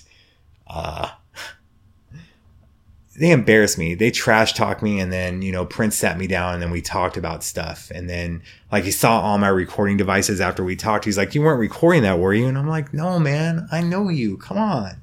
And then we went upstairs. He was having dinner, and then we started discussing the masters and his stance on YouTube, and how I was upset as a music lover that you only have one official live recording. I go, that's an injustice to music. And we fought for a little bit. There was a little bit back and forth. I think Andy and Julia felt a little bit uncomfortable, but I had Prince's ear, and I just wanted to bounce ideas off him. And the way that he talks, you understand where he's coming from. It's frustrating, but you understand it. And then we went back to the studio to play some tracks, and then Prince just decided that he kind of wanted to talk to me about the music industry, and then take me back to his hotel room. So we talked about the music industry, changes that can be made, things that could also help promote Andy in her success. And we went back to his hotel. I thought he was just going to be dropped off, and then I'm going to go back my way. He wanted me to come up into his room, and I was kind of blown away. We're in the elevator, we're just talking, and he has the most beautiful suite at the Beverly Hills Hotel. That's been his hotel over the years. I can say that now because he's no longer. Yeah. we walked into the room and he's got Whitney Houston's Shoop Shoop playing throughout on a system. He has his Jehovah's Witness Bible right there. He has his driver hook up the laptop, and then he starts playing music and then air bassing in front of me, making these funk faces and just talking about like how grand everything's going to be, and then wanting the best for Andy, and then saying derogatory things about former people that he worked with or whatnot. Just that he wasn't necessarily trying to diss them. He was trying to give appreciation to Andy. And I know where he was coming from. It wasn't like a slant. It's just trying to show that people don't understand how good she really is. And he wanted the best for her. And we hung out and he's like, make sure you do Andy right. And, me and Andy talked in the studio. We're trying to get some stuff done, and then I wrote something on there. And then like Julia the next day hit me up like, Prince loved what you wrote. He really appreciates it. And, I was going through some pretty bad medical things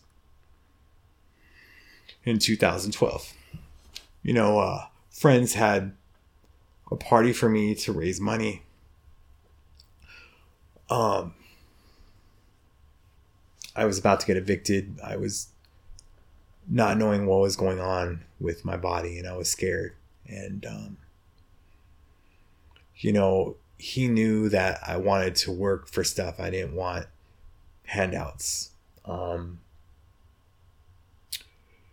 the medical bills that I got during that time, the back rent that I had, he took care of everything and never brought it up. You guys have like no idea how generous this guy is. Like, I thought I was going to die. And he took care of everything. No questions asked. And then, like, the times that we'd see each other, he did Jimmy Kimmel. He wanted me to go to the after show at the Sayers Club. Every single time, man. Every single time he'd ask me how my health was. He'd look out for me, made sure that I had a seat. I didn't have to stand like everyone else. And he would just, there was jokes going around, like it was the first time he saw Andre Simone, like in almost 30 years. Taja Seville was there, Van Jones. You guys just don't know how generous he is. As amazing as he is as a musician, I don't care what anyone says about him. He's great. And just these experiences that I had of hearing new music and being able to share with you guys and be along for the journey and being honored to document his life. So much so that a few years ago he was telling me how much he wants to write a book and all these things. And I'm just, I thought that would be more towards the end of his career. Just like what I said last week during the podcast, I always thought that he would be doing a piano on the microphone tour at the end of his career. And I thought that was years down the road. Not now. He had so much more to give us, to do.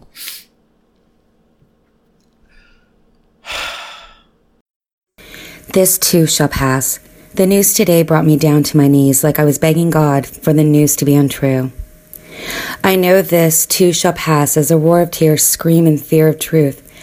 How could my royal one, who was so loyal to his gift, be taken so soon? My pain could move his mountains he sang about.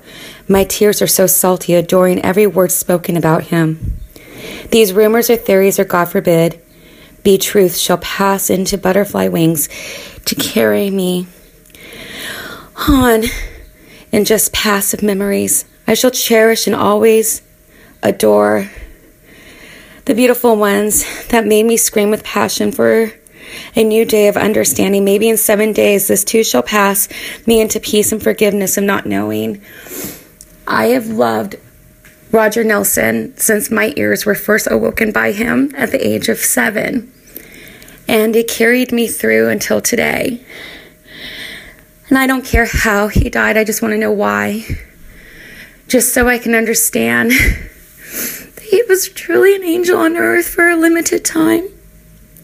It just breaks my heart so bad that I lost him at such a young age. And I really selfishly pray that his family opens up the vault so I can selfishly enjoy more music and talent of his for many years to come. And I just want to thank you, Chris, for doing this podcast, because I really believe that he needs to be honored for a long time. Thank you. Hey, Dr. Funkenberry, it's Maria from Atlanta, Georgia. It really sucks that he's gone. I feel like a lot of us have lost a family member. And I was actually at that last show in Atlanta, and I was really excited to have been going to my first and unfortunately now last Prince show, but it was an amazing experience. Amazing. I can't even put it into words. I'm still processing it. Like it was that much of a profound experience. And the one thing that I'm learning through this whole situation of the person, the spirit that is Prince Rogers Nelson, is to always be yourself.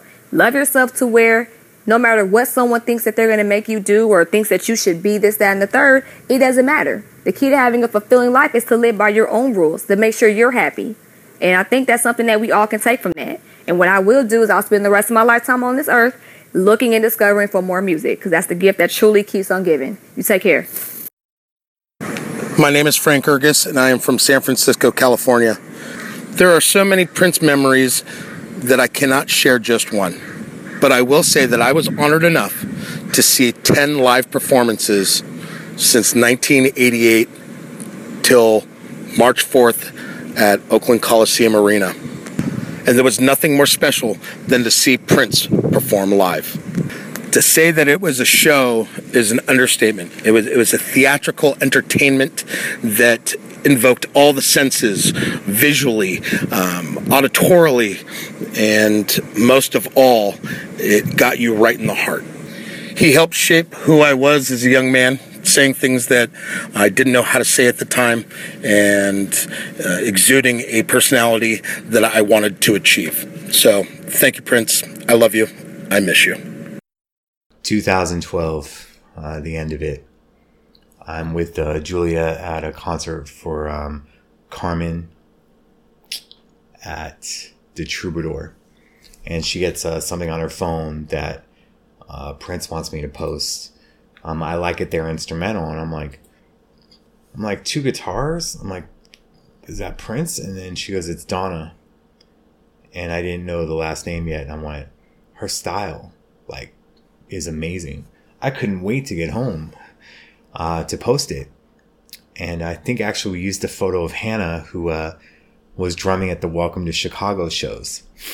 And just kind of put the word out about stuff. Just because we didn't know who this person was, and no one knew. It was just a track I like it there, and it was instrumental. So I just put diagnosis, Donna, is the water warm enough?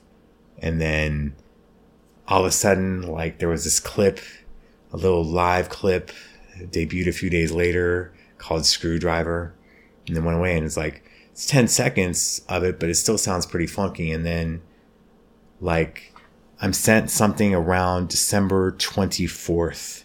It said, Prince wants to know if you can edit out the microphone that's in front of him and use this. And then he wants you to do is shortly after midnight, going into 2013, he wants to tell you that this year is going to be big, that there's going to be just a different evolution of sound and more stuff coming out. And he wants to thank all the fans for the support in 2012, and that he's going to be bringing it in 2013. And, okay. Then within, don't know if it was the same day or whatnot, but he sent a Screwdriver lyric video, but it was the lyrics, it was different. And then immediately after he sent it to me, I had to take it down. I'm like, didn't you see this before he sent it to me? I'm like, this kind of messes with my site, but they didn't really understand that. So I just did it. And then, they were sending me new photos one by one of what would become Third Eye Girl. And they didn't even know it was this whole game of what is Third Eye Girl. And even, supposedly I went after Donna on a thing, and she responded I'm not the person doing this stuff. I heard Dr. Funkenberry said it, but it's not me. And there was this whole thing where a Twitter account launched. It was just different. It was so wild and it's so exciting. And Third Eye Girl was being so different than he played. I had genuine love for them. From Donna to Hannah to Ida to Trevor and Josh when I first met them in Las Vegas. It just was so incredible. But going back to this stuff, like they're rehearsing in Minnesota and then I'm getting sent these photos and then I kind of like, I say something about Byerly's and then ending up at Bunkers. And then Julia goes, Prince is cracking up over here. And the next text is, Prince wants to know when you're going to take the next flight to get here to check out this band. And it's the dead of winter. Now you got to understand, like, I haven't been in anything lower than 40 degrees. Maybe 37. It got really cold in December once out here. It's like -5. And I'm like, Julia, you're crazy. Like, you know, like, I guess when he comes out here to rehearse, like, oh, that's not going to happen. And I like, how many people would pass up on a chance to see Prince rehearse a new band or new music at his Paisley Park studios? I was crazy enough to do it.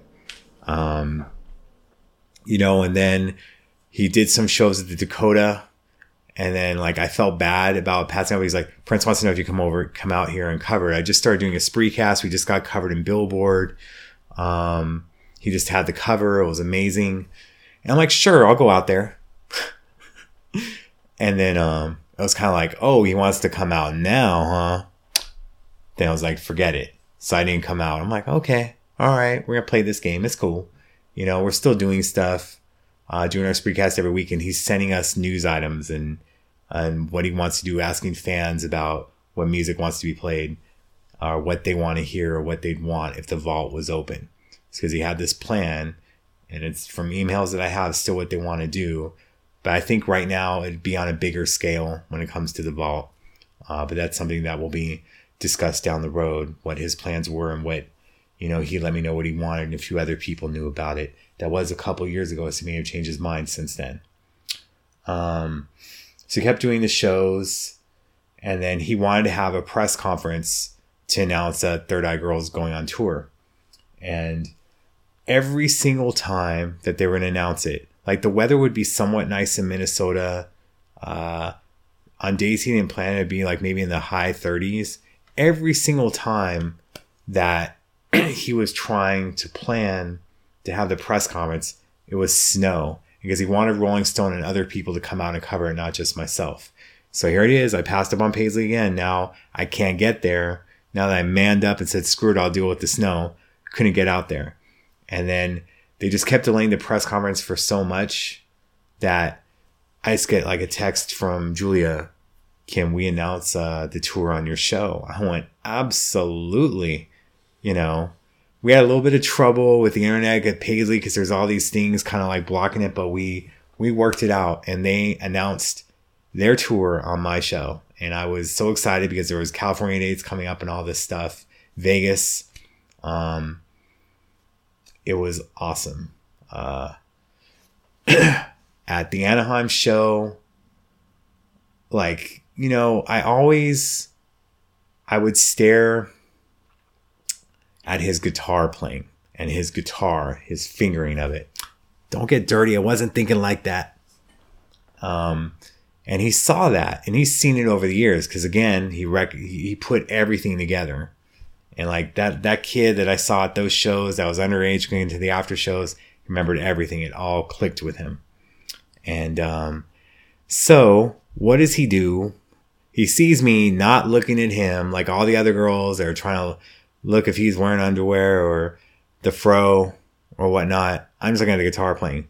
So he gets right down in my face, like close, like you women would love to get that close. And I'm just like, oh my God. And he starts doing these crazy things with his eyes.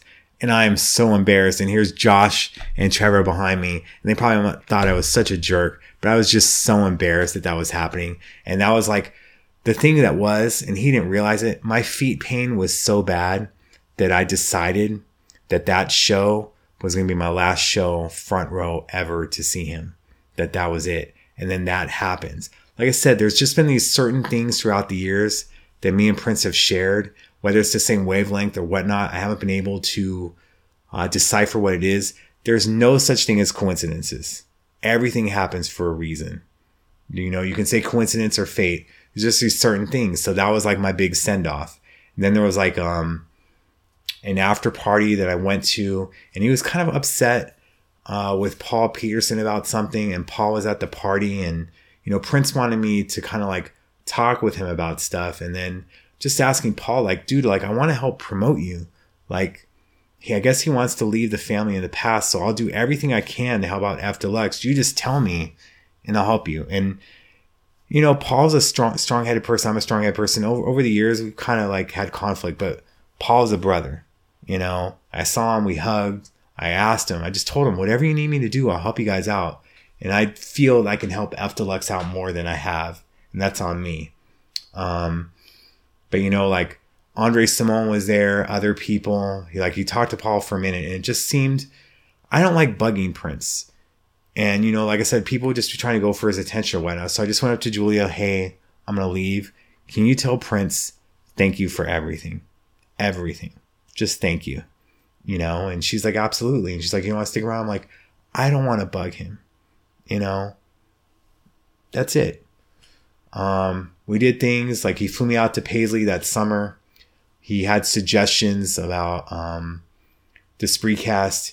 He really felt that I should be doing the site less and be concentrating more on social media and being hosting shows by myself. I think he realized that I wasn't comfortable in front of cameras, and that in order for me to succeed and be the person that he felt that I always could be, I need to get over that fear of cameras. So we talked for countless hours at night. He flew me out to Paisley, saw them rehearse for Montreux. We talked about books, Lady Gaga, and how much, like, despite her like changing her image all this time, like, she's going to be fine. She's going to be a trailblazer. Like, that's something that you guys worry about, meaning us as reporters and whatnot. And just the ideas that he had for the books and what he wanted to do to see it come to fruition. I don't know if they're going to reach out to me to make sure that this book gets done. Willing to help out. There's certain things that I don't want to share that he entrusted in me. But as you guys know, and you guys can tell by listening to this very long adventure, I want to do him right, and I will continue to do him right. That night, in order for me to get over my fear of the camera that I never expressed to him, he wanted me to go outside and interview the fans that were waiting outside at Paisley, and bring a few in at a time. And Trevor was working the camera. For some reason, the sound wasn't working that great, because there's going to be another segment where we introduce the first guitar that Prince ever played on, and the fans are going to be able to touch it. But we had to scrap that segment because the sound wasn't working well enough in the camera. But I went, okay, Jay, all right. Like, I didn't see the live stream since I was there, and no one really wanted to record it because it's only me. It isn't Prince, which I can totally understand. I did hear derogatory comments about me, which, whatever. I always felt that I needed to get better and do stuff. And Prince gave me advice that night that I really wish that I would have taken earlier. He was 100% right. And flash forward to all this stuff, him doing Arsenio, all these other things. We're going to get into it because we're going to do another show for you guys. Some things that we didn't get to will play next week. I really would like to have some former band members talk and whatnot. But flash forward to everything. And then even though we've had disagreements or arguments or whatever, I never took it personally. He never took it personally. Like, that whole thing would happen to the plane, like, immediately, 10 minutes of it going down, he's telling me to report on a party and get there. And I don't tell anyone. I've always kind of like been like this. I really don't like telling people I am somewhere until I'm there. I had one time people find out I went to Minneapolis for a special event on 777. The girl wasted $2,000. Well, not to her wasted, but because I was there and she would know someone that's there, she went. And that's my whole thing, is that you don't know what's going to go down, and then you feel responsible for it. And I just kind of don't like being followed and whatnot. And it's also about being private, which I understand because he's the same way and I'm the same way. And over the past year or so, I've been working less on the site. I've always been trying to take care of Prince, make sure to promote the shows, do everything I can, but I've been concentrating on my health and to get stuff down so I can be better on camera. So here it is. I'm the only one there that has a platform that will make sure to get out the word that he's okay. So I contact Team Z. I go, hey, if you guys want someone who went to the party, I'll be there on Monday to tell you about it.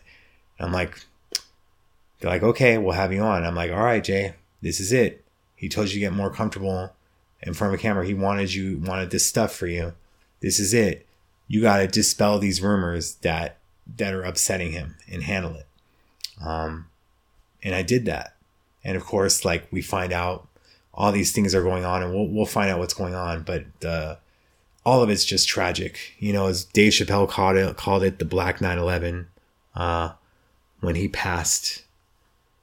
And there were all these people. I mean, first you had the good people, you know, when he passed, you had Stevie Wonder, you had Jimmy Jam, you had Van Jones on there talking about him. And then the scum started to come out that didn't know him from Adam, talking stuff about him.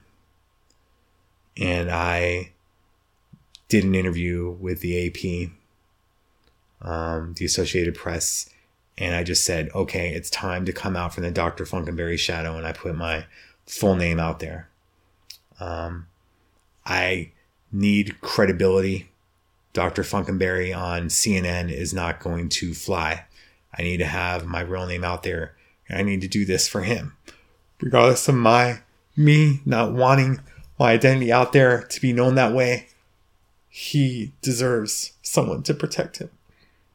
So the AP interview caused all these people to contact me. 2020 CNN. The 2020 stuff was recorded Thursday night, except for my segment. The segments that they had with everyone was recorded Thursday night, and mine was recorded Friday. And then there was these reports out Friday about stuff that I knew nothing about, and I'm not going to go that route. So my interview with 2020 was trying to talk about those things that may have happened on the plane or whatnot. And I was not going to give them any fuel, any ammunition. So my segment got bumped from 2020 to Nightline. Whatever. Who cares? I'm not going to do him like that. My segment on Nightline was 3 seconds. Who cares?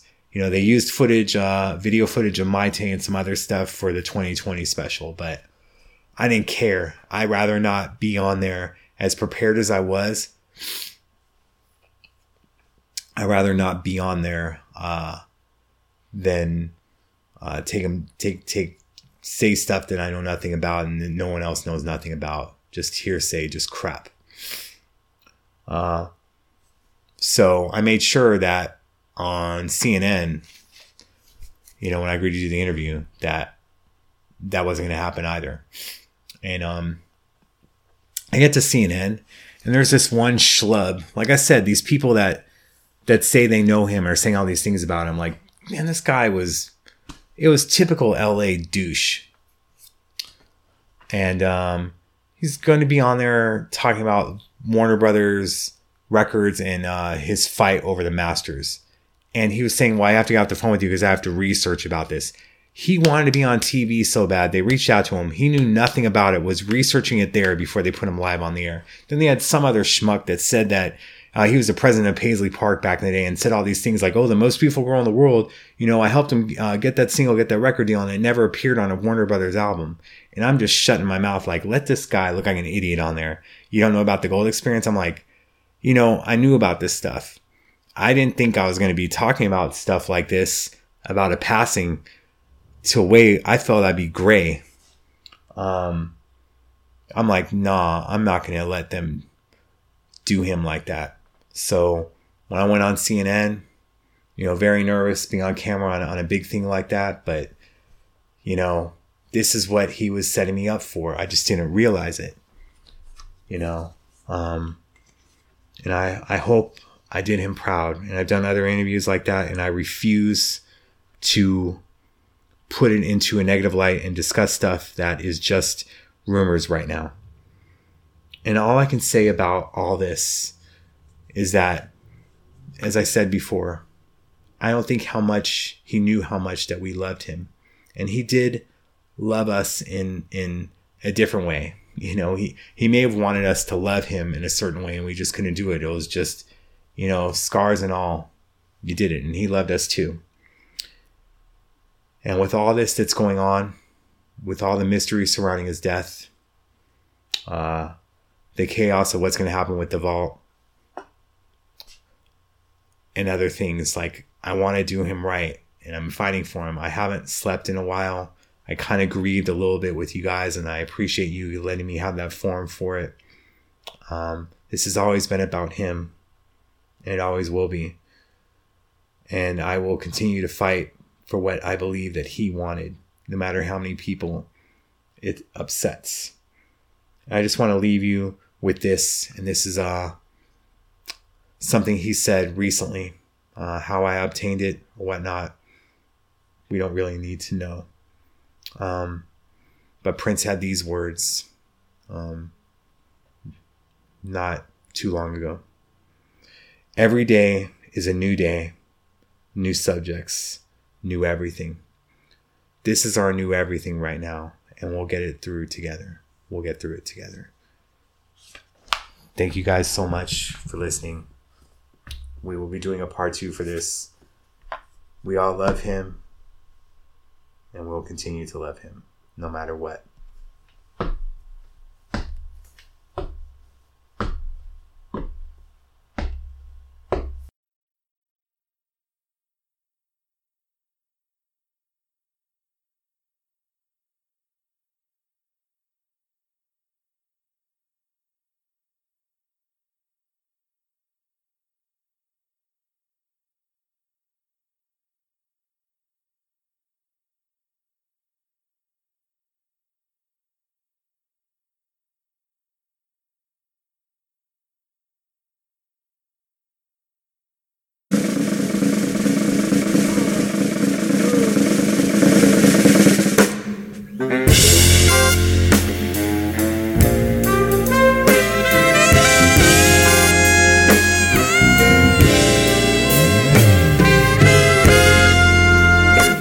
Sunset in my heart this evening,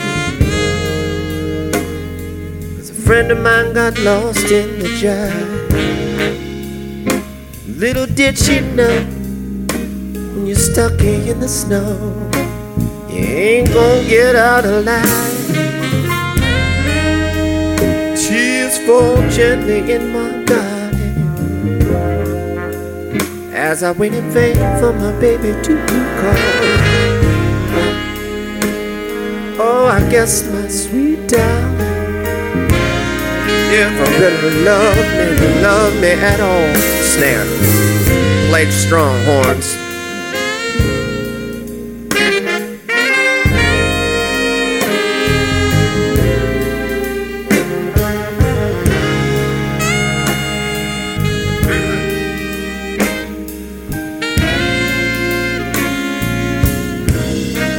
Break it down again. Night fell so dark this evening, the sun wasn't shining nowhere. Sometimes it's so light in the alley, light up this heart of mine, wondering if there's somebody who really cares. Horns, turn it up.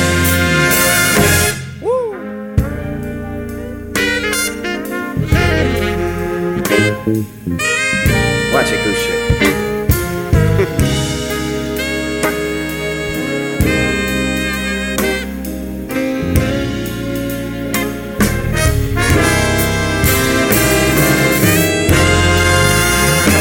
Maybe the morning air will make me feel better, better than I feel right now.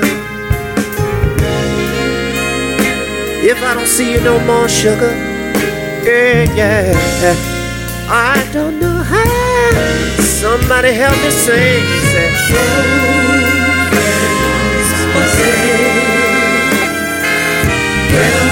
while the was hot, but you better watch out.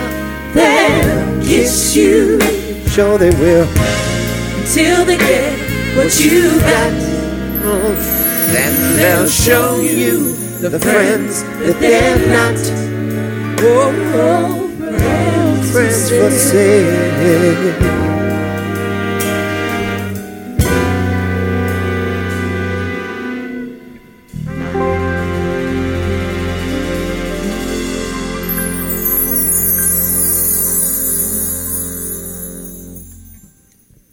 Very nice.